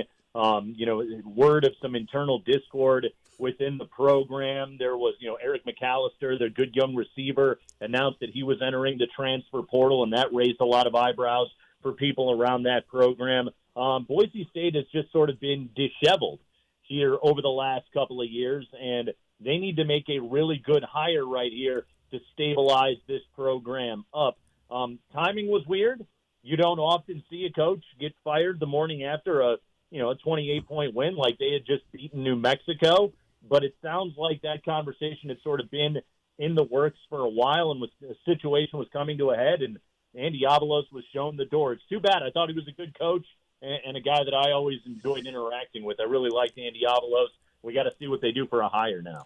Do you think there are any other coaches on the hot seat as we get ready to close out the conference season? Oh man, it's I don't want to be the angel of death standing in the doorway for anybody around this conference, but I would say Danny Gonzalez in New Mexico should certainly be thinking about that. He made a bold proclamation about his team guaranteeing bowl eligibility earlier in the season. Well, they're 3-7 right now, so I think that is something that the situation that everybody should absolutely be keeping an eye on. With Jeff Tedford at Fresno State, it's always sort of a year-to-year proposition with Tedford. When I talked to him last at Media Day, he talked about how much he's enjoying coaching football right now, but he's getting up there a little bit. You never really know. I don't see Nevada making a move away from Ken Wilson. I think that thing is still rebuilding right now, and Wilson's a Reno guy, so I don't see him going anywhere right now. That's kind of what I see in terms of the movement. Unless the other thing that could happen is I could see a world where a Power 5 job came calling for either a Brent Brennan or heck, what Barry Odom did this year at UNLV. Somebody could be ringing his phone right now. I hope they do really quickly. It's going to be a fun 2 weeks to see how this plays out, to see who actually does play in the championship. Everybody take a listen to the official Mountain West Football Podcast hosted by Nate Kreckman. Nate, thank you again for joining us. We always love talking Mountain West football with you. Anytime, guys. Thank you. All right, thank you. That's the man. He's the man. He's the Mount Rushmore all by himself when it comes to Mountain West football. Check out the podcast once again, the official Mountain West Football Podcast. This is ESPN Honolulu. We got to get into some Rainbow Wahine volleyball. They got a big weekend. Their last homestand coming up this weekend at Simplify Arena at the Stan Sheriff Center. We'll get into that. In fact, you know what? Let's get ready for volleyball. Let's give away a couple of tickets right now this second. If you're caller number 4 at 808-296-1420. Caller number 4 gets 2 tickets to UH versus San Diego Friday night at the arena. Call in now and win with ESPN Honolulu. While folks are doing that, before we get another traffic update here, something very special is coming to town in a couple of days. It's Our Planet Live at Hawaii Theater. Now, they've got the 17th is what, Friday? Friday. Yes. Friday, they've got a 7:30 show, and Saturday, a 1 p.m. matinee. It's a unique natural history live experience. It's based off of the Netflix documentary series of the same name. Now, in this, you have this huge, large projection screen presenting incredible cinematography of our planet. They got great lighting, and then they have a on-stage 18-piece orchestra playing, visual and sound effects, on-screen narration by David Attenborough and William Shatner. This is a once-in-a-lifetime experience happening Friday and Saturday at Hawaii Theater. So you can get your tickets right now at hawaiitheater.com. We'll be right back with our winner.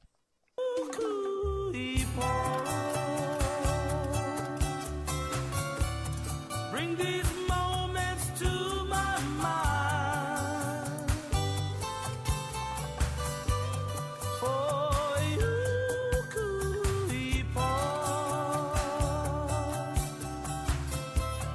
are an island, one of a Hey, I want to say thank you to Tanner Hayworth, always doing a great job. Thank you, Tanner. We appreciate you. Congratulations to Nate from Waianae. Just got, he was caller number 4, got himself some tickets to Rainbow Wakine Volleyball happening Friday against San Diego. Hot ticket. And are we going to have other tickets to give away? We have basketball tickets? I think we're working on that. Yes, we are working on that, and I believe we will. We'll confirm that hopefully shortly for tomorrow. All right. I've got some breaking news. I've worked out an interview with Timmy Chang. It's got inside joke. Gary's been working on getting Coach Timmy on the show, and I guess you got confirmation he'll be on sometime tomorrow, maybe? Yeah, I'll work out the time after we wrap it up today. So we're going to have a real full show tomorrow. Timmy Chang will join us. Also, Kahuku's head football coach Sterling Carvalho will join us as well.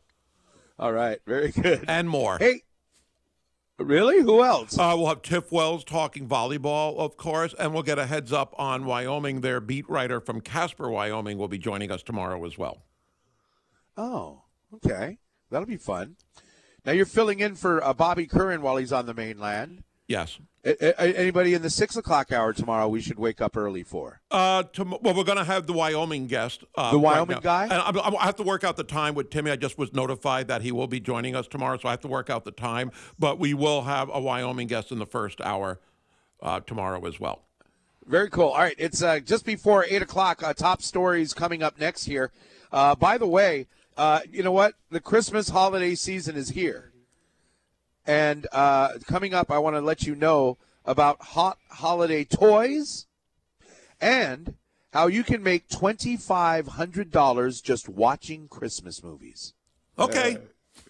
We'll tell you about that all. So much more to come on ESPN Honolulu, 92.7 FM and 1420 AM. By those graceful years, we were young and life was sharp and clear. Can you see me now? Hawaiian eyes. Can you see me lost in paradise? There were so many ways to go. Hope you're having an awesome Wednesday. It's ESPN Honolulu. We've been really kind of top stories we're tracking this morning. Hey, congratulations, Bob Coolin. I guess officially signed his class for not this season, but next season. 5 out of the 6 225 softball signees from the West Side. We've got ones from, we have Keani Taylor-Soller, who's a pitcher and an outfielder she's from Mililani. She goes to Kamehameha. Also, you got Kapolei, Mililani, and Campbell represented with players coming to the University of Hawaii, and one mainlander, Kennedy Thompson, an outfielder from California. But check out the info, hawaiiathletics.com, if you are a softball fan. Way to go, Coolin! Can we get Lori Santi on our show? Yeah. I like her. We will. How did that? Oh, now I understand the connection from Coolin to Laurie Santi. Now I get it. Right. If Laurie Santi likes you, she won't call you by your first name. It's something like that. Kind of a sign of anyway. respect, actually, isn't it? I wonder what obviously she likes her husband. Does she be like, hey, Santi? He's like, what, Santi? Yeah, that's a good question, right? How does that work? All right, way to go, Coach Cool. Rainbow Warrior basketball, they win against pretty good UH-Hilo Vulcan team last night at the Stand. What was the final score? 82-66 was the final. Hawaii was up by 12 at the half and did a really good job in the second half. And as we've mentioned a few times, UH-Hilo, no slouch themselves. They showed up. They played hard, and I hope they have a good season. By the looks of things last night, they should. Okay, also, we didn't get a chance to highlight the bottom 10. It's something we like to do when Hawaii's not in it, because we were in it a lot last year, right? And early this year. I wonder year. if we were in the bottom 10 this year at all. We were. Oh, we were? Yeah, I remember. I forget how. Probably after San Jose State. Actually, I didn't check that week, but I think in September we were. Well, I mean, look, we played in September. True. But anyway, so if you're number 1 in the bottom 10, does that mean you're the 10th worst team or you're the worst team? I thought you were the worst team. You're the top of the bottom 10. Okay. Which is not what you want to be. Okay, so number 10. Wow, how fast these guys have fallen. At 3-7, Arkansas. I don't know why that's a funny name, but Arkansas with like a table saw. Arkansas. I think they were expected to finally start showing signs of improvement, and they are. I mean, 3-7 is not good. Yeah, they're in a tough conference, of course, but they are going in the wrong direction. San Diego State, instead of San Diego State, they call them San Diego State Stank. Wow. It's incredible how fast they have fallen. Not only are they struggling on the field, 1-5 in the conference, but their stadium. I've been reading more about their stadium and how fans aren't showing up. It's really? Yeah, they're. Well, maybe they're okay. In the span of 3 weeks, they've lost to Utah State, Nevada, and their coach retires. I mean, that's a quick 3 weeks. It's like, you get whiplash. And I think Brady Hoke was either given a choice to resign, retire, or maybe get terminated, fired. That'd be stupid. Well, they're struggling, and I think they just probably want to go in a new direction. But attendance has been really down there, and part of the reason they say is that it's really hot there. It wasn't built to have enough areas of shade. Students aren't showing up on Saturday nights. And I saw a picture 2 weeks ago. It looked like TC Ching at a few games this year where there were less than 10,000 fans in a 36,000-seat stadium. Really new, really nice, but it hasn't worked out for them yet. Wait, didn't a bunch of our legislature go over to tour Snapdragon Stadium to get an idea of what we want over here? Yes, except for the attendance, maybe everything else is good. But if you say there's no shade, maybe that's something you take into effect. Yes. And then the Saturday afternoon games, I've heard there were students, other fans are just hanging out outside and not going in as early as you'd like. All right, number 8, as the countdown continues, and we're not going to stop till we get to number 1. Not Nevada, but Novada, the Wolf Pack, the Nevada Wolf Pack, number 8. You know what's sad about the last two teams you mentioned? Well, sad for them, of course, is that both teams. They're in the Mountain West? Well, their only conference win for both 8 and 9 are versus Hawaii. Ah, great. Thanks, Gary. Well, not Nevada. I shouldn't say Nevada. It was actually New Mexico and San Diego State. Excuse me. Okay, number 7. The Pittsburgh Panthers are so bad they're referred to as the Pit and the Pendulum. I don't get it. Move on. Oh, here's one. These guys are always here. Akron. They're called Acrimonious. They're labeled as Acrimonious at number 6. At number 5, wow, what happened to at number 5 they have Oklahoma State. They had a really bad loss. I think, again, part of this is in jest, this list, but they talk about teams that are supposed to be better and are really struggling for whatever reason, as opposed to being the 10 worst teams. These are teams that are in the bottom 10 because they really haven't held up their end of the bargain, so to speak. Okay, so they because they're 7-3. It's like instead of because they're called the Cowboys, right? Oklahoma State Cowboys. So a nickname for a cowboy is a cowpoke. Yes. And so they call them Pokes Iman. Yeah, stupid. I think they lost to Texas Tech. It might not have been Texas Tech, but it was a bad loss for them last week. But I thought Texas Tech was pretty good this year. Yeah, they might have beaten Kansas, but Oklahoma State got upset, and it was a bad loss for them in conference. I think that's why they're on the list this week. They probably weren't on it a week or two ago. Oh, no, this is horrible. You know who's number 4? Vanderbilt Commode Doors. I can understand. Vanderbilt. Wow. 2 wins. And 1 against Hawaii. 0 in the SEC. So I can understand. They're the Vanderbilt we remember. All right. Number 3 is UNLM. I don't know. Louisiana Monroe. Yeah. Okay. Number 2, the Classic. They're in there every year. Instead of UConn, you can't. Last year they were good, remember. I think they made a bowl game, in fact. But this year they're back to the UConn we remember in recent years. So you can't. Yeah, yes. They've only won 1 game this year. Wow. I guess was it all seniors or something? And they've been getting blown out in a lot of these games as well. They're not looking good, so I can understand them being high up there. All right. State of Kent. I don't understand why that's funny, but Kent State, I guess, is really, really bad this year. They're number 1? They're number 1 on the list. What is their record, does it say? 1-9. 1-9. That'll do it. Yeah. They're number 1, and that's your countdown. You have any requests? You take requests? Hey, you know what we should do? We want to do shout-outs. If anyone wants a shout-out to somebody, we were doing that before. It was very popular.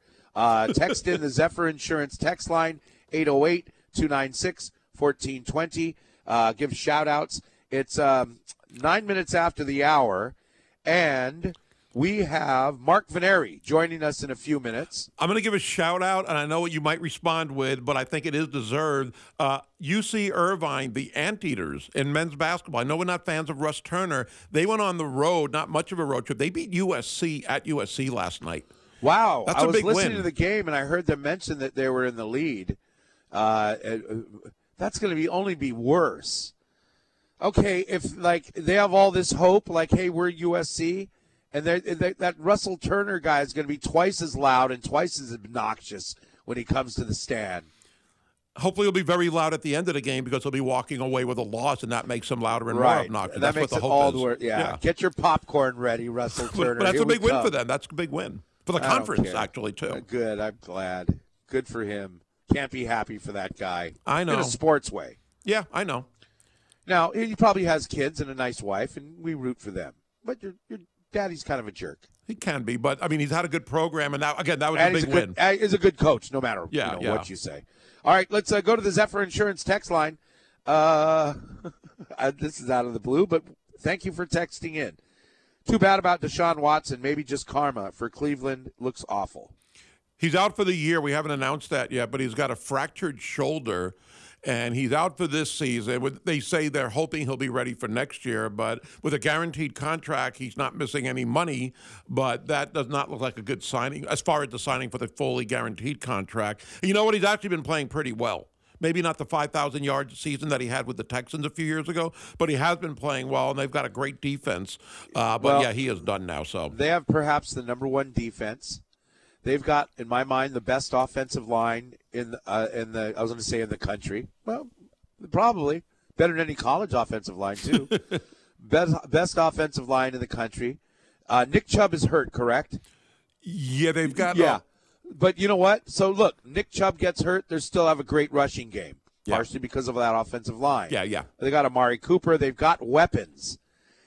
All they need is a great quarterback. You know what? Get a game manager in there for crying out loud. What are they, 6-3? They're in the hunt still. Yeah, they'd be a playoff team as of right now. They had that comeback win over Baltimore in Baltimore on Sunday, which was big for them. So I don't know if too many people are feeling bad for him, obviously for off-the-field issues, and he still gets his money, but that is big NFL news. That really could curtail their season as far as being a playoff team. Now your Steelers have a better chance at 6-3. Yeah, the Steelers they don't have an offensive line. They don't have an seem offense. like a playoff team, do they? No offense to our Hawaii brothers on the offensive line, but they got to pick up their offensive line play. Here's a text regarding Hawaii basketball last night. There's a couple of them, but it's good texts. From the 347, Noel Coleman, meaning, has the speed, size, and agility to guard the athletic guards in the conference. Munoz doesn't have the lateral quickness on defense, noticing that in both games he cannot stay with the quick guards and they go right by him. He's had multiple ACL surgeries and Achilles surgery, so his minutes should be monitored. He's injury prone. What do you think about that? Well, Tex? I don't think he's expected to be 100%. Maybe he never will be. And as Iran has mentioned a few times, they're going to monitor his minutes. So I don't think what we see in him now for Juan Munoz is what we're expecting to see in January, as long as he stays healthy. So I think he'll improve with his stamina and all those things you mentioned. But, nothing against Noel Coleman, because I love the guy, but he got beat a couple of times too last night. Nothing wrong with that. Guards are going to do that. You get a little step, and you don't want to commit a foul, so you're going to let that guy get a little bit of that angle. But I think Noel is a good defensive player, but I think Juan Munoz, again, doesn't have the size of Noel Coleman, but I think he'll be okay. When Munoz was out there, and it's almost like, okay, he said this 2 days in a row, because Noel Coleman said he needs to move, he needs to play better running around without the ball, or however you put it, I can't remember. But you know what? That's what I noticed in Juan Munoz, is watching that guy on the court without the ball. I mean, he just looks so comfortable about there, like he's been playing for UH for years. One thing about Juan I discovered yesterday when getting ready for the game is this is year number 8 in college basketball for Juan Munoz. There's one other player in the country that is in his 8th year as well, but that's crazy. You could finish medical school. I would say his kids might be ready for high school pretty soon, But I mean, you could get the 4-year scholarship is now 8. How long does it take to get through medical school? At least 8, I think, right? Something like that. You're asking the wrong guy. I guess so, right? Yeah, me too. Or a regular degree for Tanner Hayworth. Just joking, Tanner! What's Tanner doing? Is he mad? He's texting our boss saying something. All right, let's move on. Yeah. Texter also says Beatty was in beast mode. Yeah, let's call him Beastie. Beastie was in beast mode last night. More fans need to show up, as this team will be special this year. More Sec. Jacobs, Harry is the front court, Coleman and Vaughn to be the back court. What do you think? No, you're not going to have Akira Jacobs start over Justin McCoy. And again, I think Akira Jacobs will be fine. It looks like again, he won't redshirt, I guess, but Justin McCoy showed that he is definitely one of their main players, if not the main guy. And he can be a go-to scorer, and he definitely deserves to start. We didn't give him any love. We didn't give him any love at all. You did in the 6 o'clock hour. You were filling in for Bobby. Yeah, I didn't. You know what? But it's almost like it goes without saying. He's the best player on the team. Unarguably, the best player on the team. I not that I don't agree, but I kind of do. But I think what he does have going for him, he seems to be the one player who will be able to create his own shot almost any time he needs to. Right. The guy brought up Noel Coleman in the previous tech. Noel Coleman at times when he's guarded really tight, it's hard for him to get off a shot because they're covering him so close because he's the leading scorer.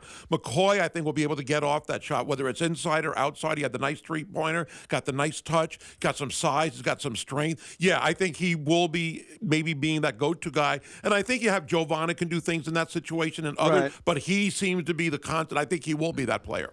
Okay, but you can say what I just said without hurting anybody's feelings. I don't mean anything against Jovan McClanahan or Noel Coleman or anybody else on that team. But I think the future of this team is Beastie, Tom Beastie, or Beastie. Yeah. Well, that's his nickname. I'm giving him a nickname. Come on. He has shiny shoes. Making sure. Play along. You know, again, really adept. You got 2 things going against you. You need some kind of marketing person. Harry and really adept. You know, it doesn't strike fear in the opponents. First of all, get a mohawk, grow a beard, and if you can. And let's go out there. Anyway, no, but Justin McCoy, the guy – by us saying that he's the best player on the team, that's not to slight anybody. Sure. That's to create excitement. Is he the next Noah Allen or even better than Noah Allen? This guy's going to take the league by storm. You know what? He was the only guy last night when you watch him play. You know, you still had McClanahan fighting to get to the rim, and he's super talented. He's strong. He's a full-grown man. I get it. Justin McCoy looks like he was just taking it easy last night. It really did. The game was at a different speed to McCoy. That I agree. That last statement exactly. Yeah, I agree with you. I think he's going to be special. And you get even if you don't look at the numbers, however you want to judge those, you can see with your eye test that he is a legitimate starter, a legitimate main player for this team and in this league. I agree with you. Okay, before we go to check our traffic and bring on Mark Veneri, we'll get back to UH football coming up next year. Oh, also we got high school football semifinals coming up in the First Hawaiian Bank HHSAA state tournament coming up this weekend. But this is a real quick one. It says, this is from Eddie. Hi, Eddie. Off subject, but when is the 2024 UH baseball non-conference schedule going to be released?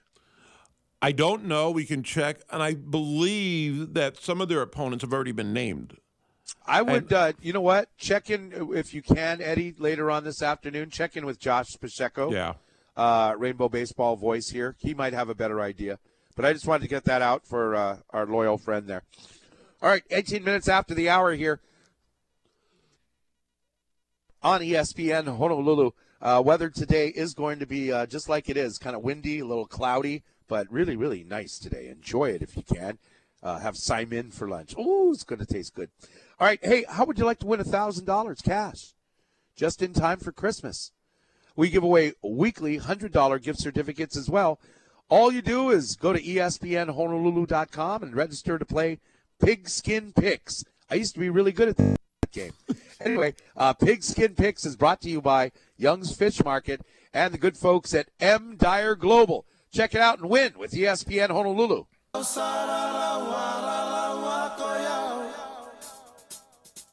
We're going to talk some more University of Hawaii football. They are on the road getting ready for Wyoming. Joining us now on ESPN Honolulu, our analyst for every UH football game, Mark Veneri joins us. Mark, great to have you on again. And again, we said this last week talking about the Nevada game, how great that was for Hawaii. I think after Air Force, people are feeling even better about that win. And I heard you talking about it with John at the end of the broadcast, their biggest win in quite a long time. Well, Gary, there's nothing like to start off the morning, by the way, with a little matete, just getting that good vibe feeling. I mean, there's nothing like it. So I appreciate that song and that end. Don't you think of like Coach Rolo when you hear that for whatever reason? Right? I do. And a funny story with that is that every time we're out at like an event, my Punahou friends always want me to dance. I have no idea how to do any dancing whatsoever. And I just end up dancing. It's just like one of my go-to songs. So I'm smiling because with that, and then, of course, University of Hawaii, biggest win, like you guys said, biggest win since that Fresno State victory when Fresno State came in and ranked 19th in the country against, one of the best rushing attack in the country. So, with Hawaii playing, if it's a light bulb switch, if it's something that really just got ignited with this team. I don't know what it is, so to say, if that light bulb did switch come on for these guys. I just love the way they're playing. Like, you look at, now you start playing the what-if games in my head. I'm kind of like a what-if guy. Okay, you beat San Diego State. You open up with Vandy the way they played. You go back and do the redo against New Mexico. I've been saying this all along. I've always felt that this team was better than 3 wins. I also think they got healthy on the defensive line front. Ezra Ivan-Malo is an absolute a beast, and I love it. And Elijah Robinson playing defensive end. I've heard nothing but good things from him. The East Carolina transfer has been tremendous at defensive end as well, filling in for Wyndon Ho'ohuli. I just think overall, this team has found a little magic in the last couple of games, and you just hope that continues heading into Wyoming. It's incredible when you look at how they have plugged in guys for injured players all year long or transfer portal players and really not missed a beat on both sides. I think it's a true testament to the coaching staff and recruiting. But I want to start also, Mark, with asking you about the defense. We've talked so much about the offense from last Saturday. What was different on defense? Because I know you and John talked about it before the game, about stopping the option. They didn't stop it, but they did slow it down. And overall, a really good defensive game for Hawaii.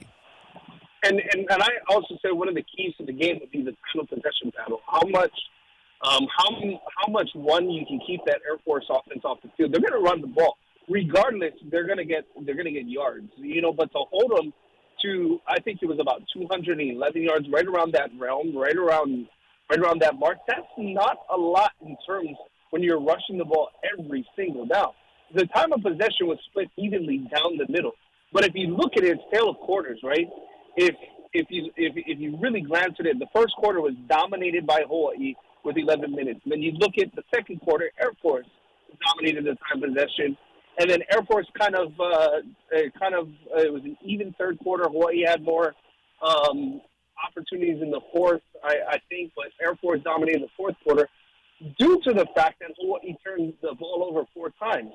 Now, if you go back to Nevada, and we're talking about the defense, right, Gary? So if we're going back to Nevada, Hawaii got aggressive on defense, and a lot of people have been calling for that for quite some time from, the co-defense coordinators and Coach Jacob Euro and Etienne, just aggressive, an aggressive style defense where you're playing man coverage on the back end and you're showing a lot of pressure up front.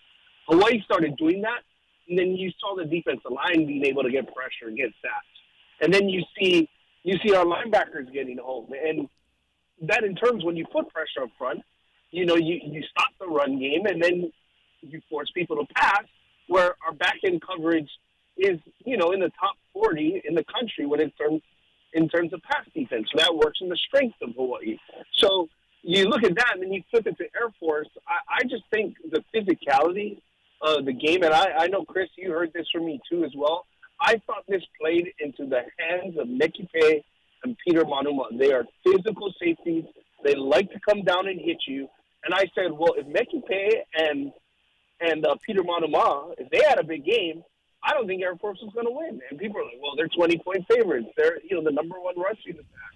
And I said, nah, this plays into the hands of these two safeties, and they play tremendous games.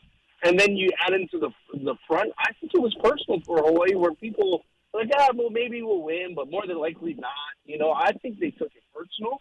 And I said, and I thought if they could be physical, which they were, and they got physical from the safeties because they needed to come down and play the box.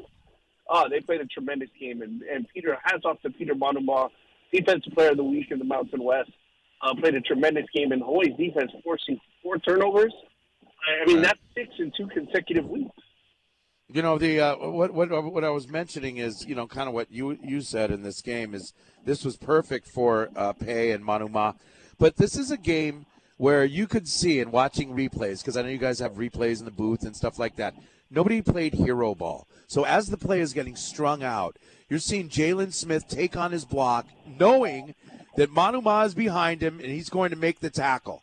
So he's taking on the block, not trying to shug the guy off and make the tackle at the same time. And it's just everyone did their job. And that's why this was the best performance against a military academy in the last 12 years or whatever it was when Dave Aranda was around. I mean, this was a great performance. I heard Coach Timmy last night. I think it was on one of the news stations. I think it was Channel 2. That's usually the one I watch. But he was saying that, what clicked for these guys? What's going on? He said, you know what?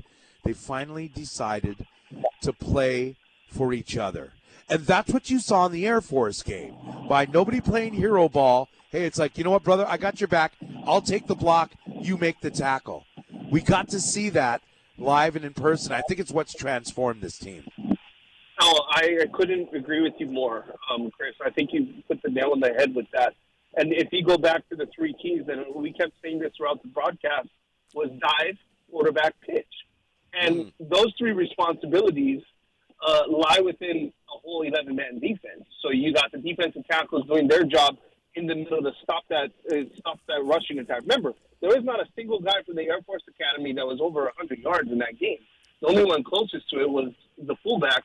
I think he got 82 yards on the ground. So that is a tremendous win in itself, too, as well.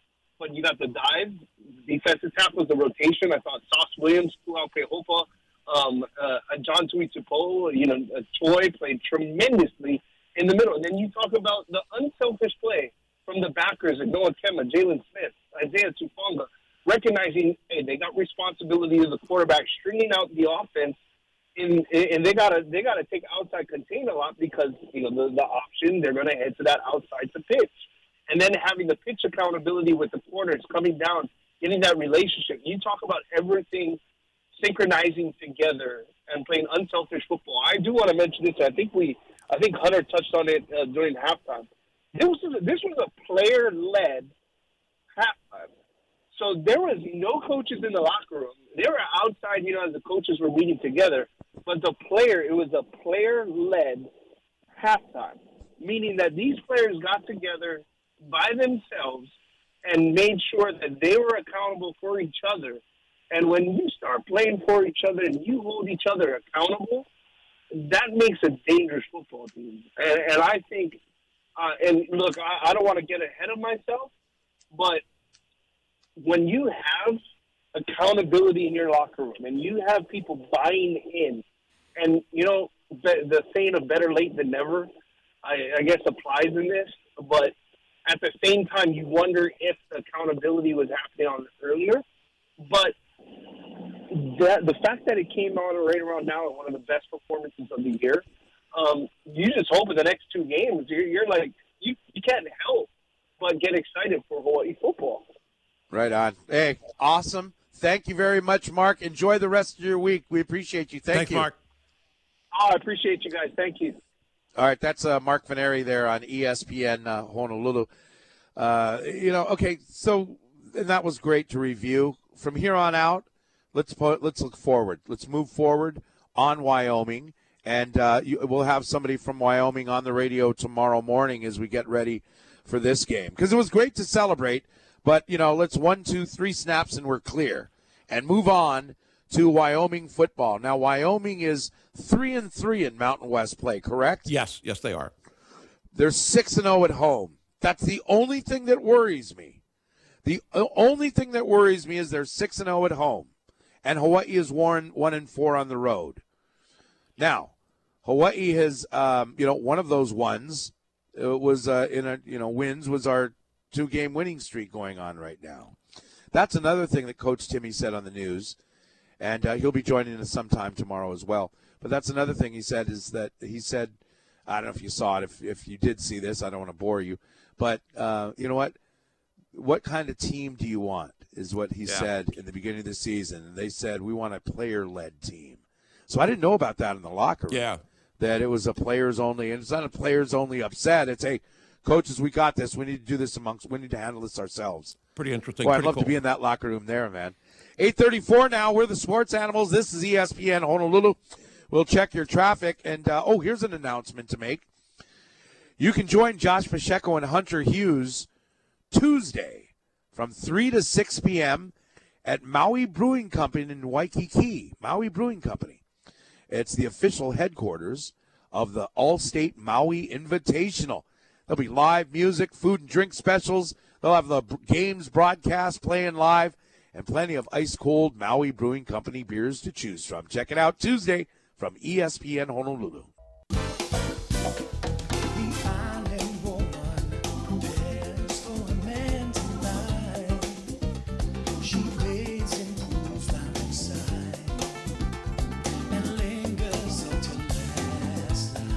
How would you like to make $2,500 just to watch a bunch of Christmas movies? Would you like that job? Yeah, sign me up. All right, well, go to cabletv.com. They're on the hunt for it's a job called the Chief of Cheer. Now, your job duties would include watching 25 holiday movies in 25 days. You'll get $2,500. Now, you got to provide feedback. You need to rank all the films, and then you'll also get subscriptions to 7 streaming services for a year. Now, if you want the job, you have to apply by December 1st. So there you go, cabletv.com. Huh? Now, see, you have to stay awake for them all, I would assume, so that might be hard for you and I. But if we've seen them before, we can already write the reviews and give feedback right now. Why would it be hard to stay awake during a Christmas movie? Well, because you and I have a hard time staying awake for 2 hours of anything on TV, it seems. Why? Well, take my name out your mouth. I don't have a problem. You admit that all the time. I got so much energy. Nothing wrong with that. I mean, that happens. No, I just go to bed earlier than usual. It would have to be an afternoon job for me, not a nighttime job, right? Yeah. It's 8:40 here. This is ESPN Honolulu, 92.7 FM and 1420 AM. I saw this thing online, and I saw this. It was like at ESPN.com. Maybe it was like 2 days ago. But Rory McIlroy, did you see that? I saw the headline. He was like yelling at Patrick Cantley's caddy, a guy named Joe LaCava. Yeah. Now, in the past, he had a blowout with Bones McKay, and for some reason in the parking lot. But I don't know if you see the video. Did you see it? I read about it. I didn't see the video. Okay, I read about the it. video. But I mean, it's just like I'm getting really tired of Rory McIlroy. I know what you mean. He's just so angry all the time. Ever since the Live Golf Tour thing started up, and he's just like. It was like now he's yelling at Patrick Cantlay because I guess Patrick Cantlay was getting sick on the course, like not feeling well, not maybe gonna maybe hurl, right? Yeah. And then this is what McIlroy says. So he's yelling at his caddy afterwards. He says, "But when I saw," he was talking about Patrick Cantlay, "when I saw he was getting sick on the 17th and 18th greens, I tried to quiet the crowd for him. And I don't think Fitz, McIlroy's partner, Matt Fitzpatrick, the guy who was playing with McIlroy, and I were afforded the same opportunity to try and hold those putts to have the match. I shook Joe's hand, that's the caddy, and Patrick's hand, the guy. Those 3 putts he made on 16, 17, and 18 were fantastic, and under that pressure – to give your team a glimmer of hope going into Sunday he says it was big balls, so all respect to him." Then he says, there was a bit of an argy-bargy at the 18th green. I'm guessing an argy-bargy is a situation. There was an argy-bargy at the back of the 18th green with Fred Couples and Thomas Bjorn, and that's fine. But as I'm walking back to the locker room, I can feel this red mist coming over me. No, that wasn't right.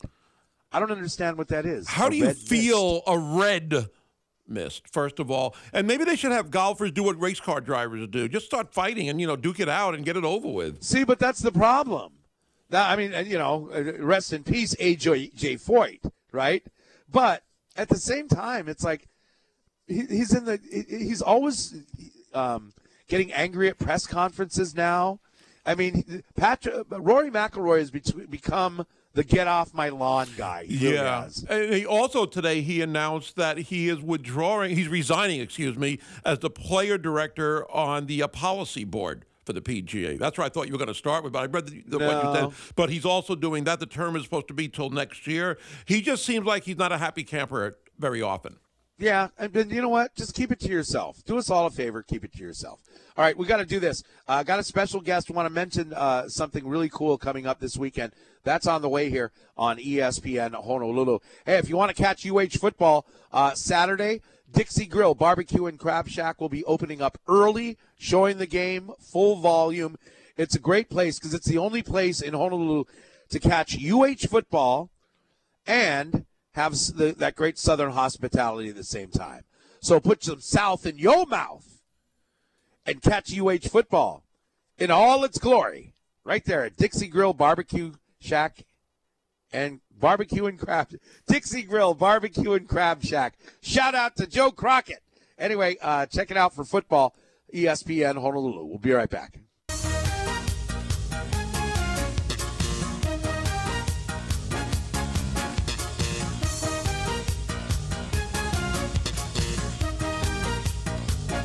You might have heard us last hour talking about Our Planet Live in concert, and I wanted to get some more details and bring in one of the organizers. Christy Davis is joining us now. Good morning, Christy.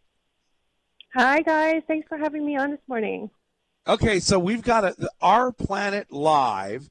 It's coming Friday and Saturday. We got a 7:30 show Friday night, 1 p.m. show, a matinee show at the Hawaii Theater on Saturday.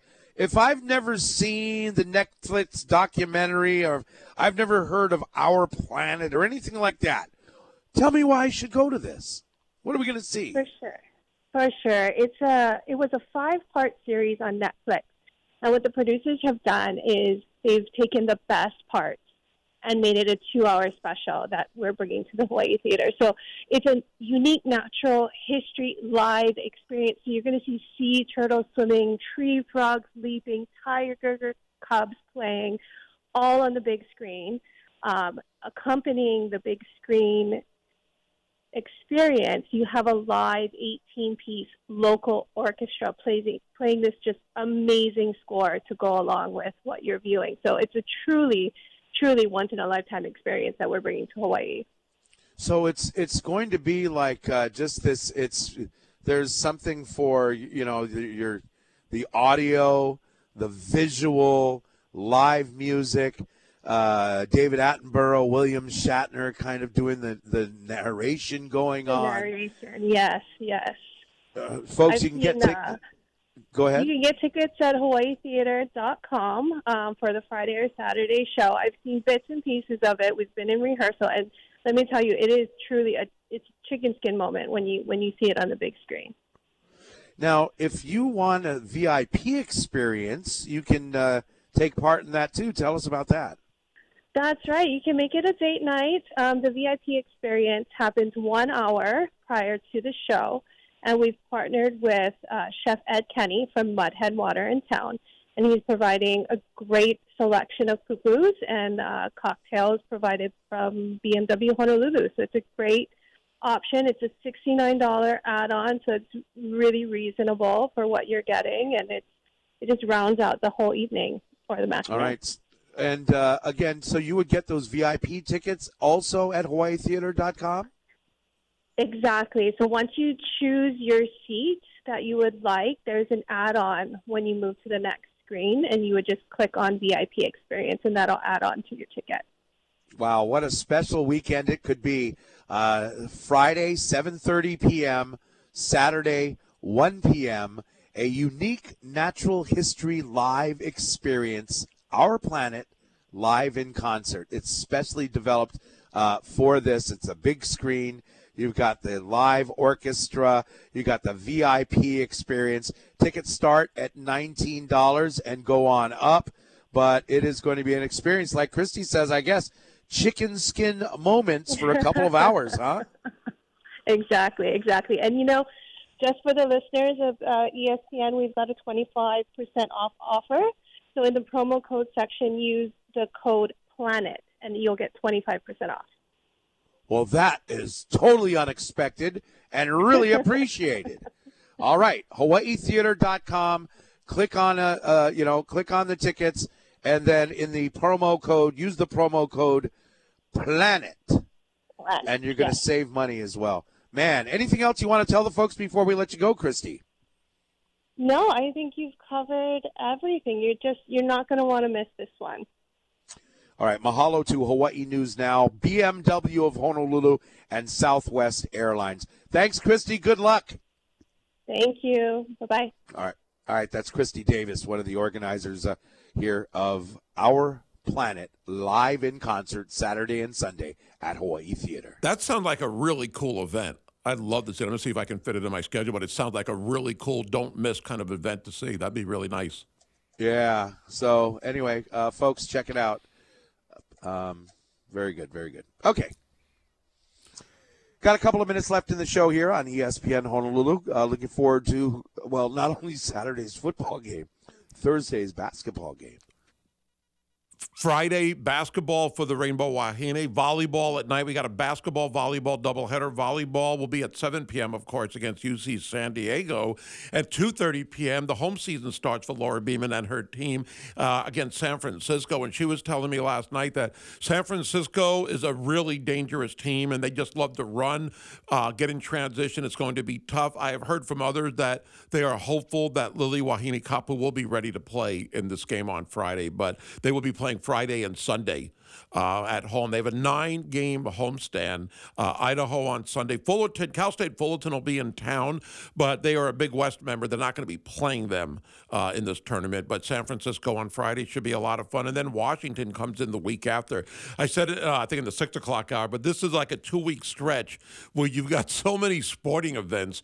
You could almost spend all day and half the night at local sporting events starting, right? Well, I guess you can say starting last night. I mean, you got the Maui, All-State Maui Invitational next week. You got high school football Friday and Saturday, some big games. Basketball, volleyball, you name it. Every day there's so much locally going on. And that's just November. Yeah, Remember, the Hawaiian Airlines Diamond Head Classic is coming. By the way, you can get your tickets. So it's really, this holiday season is it's going to be a sports-tacular holiday season here in Hawaii. Yeah, and we love it this way. Again, you have to pick and choose which games, but there's so many to choose from, so many different sports to choose from, and you wouldn't want it any other way. And football won't be home this week. They will be home the week after against Colorado State, but I love it when we have weeks like this. It's a lot different than July and August when there's not as much locally, but now you've got you more than your share of sporting events to choose from, and I'm just really glad that basketball is back for both the men and the women. Hopefully they're going to have really successful seasons. Hopefully a three-peat for women's basketball in the Big West.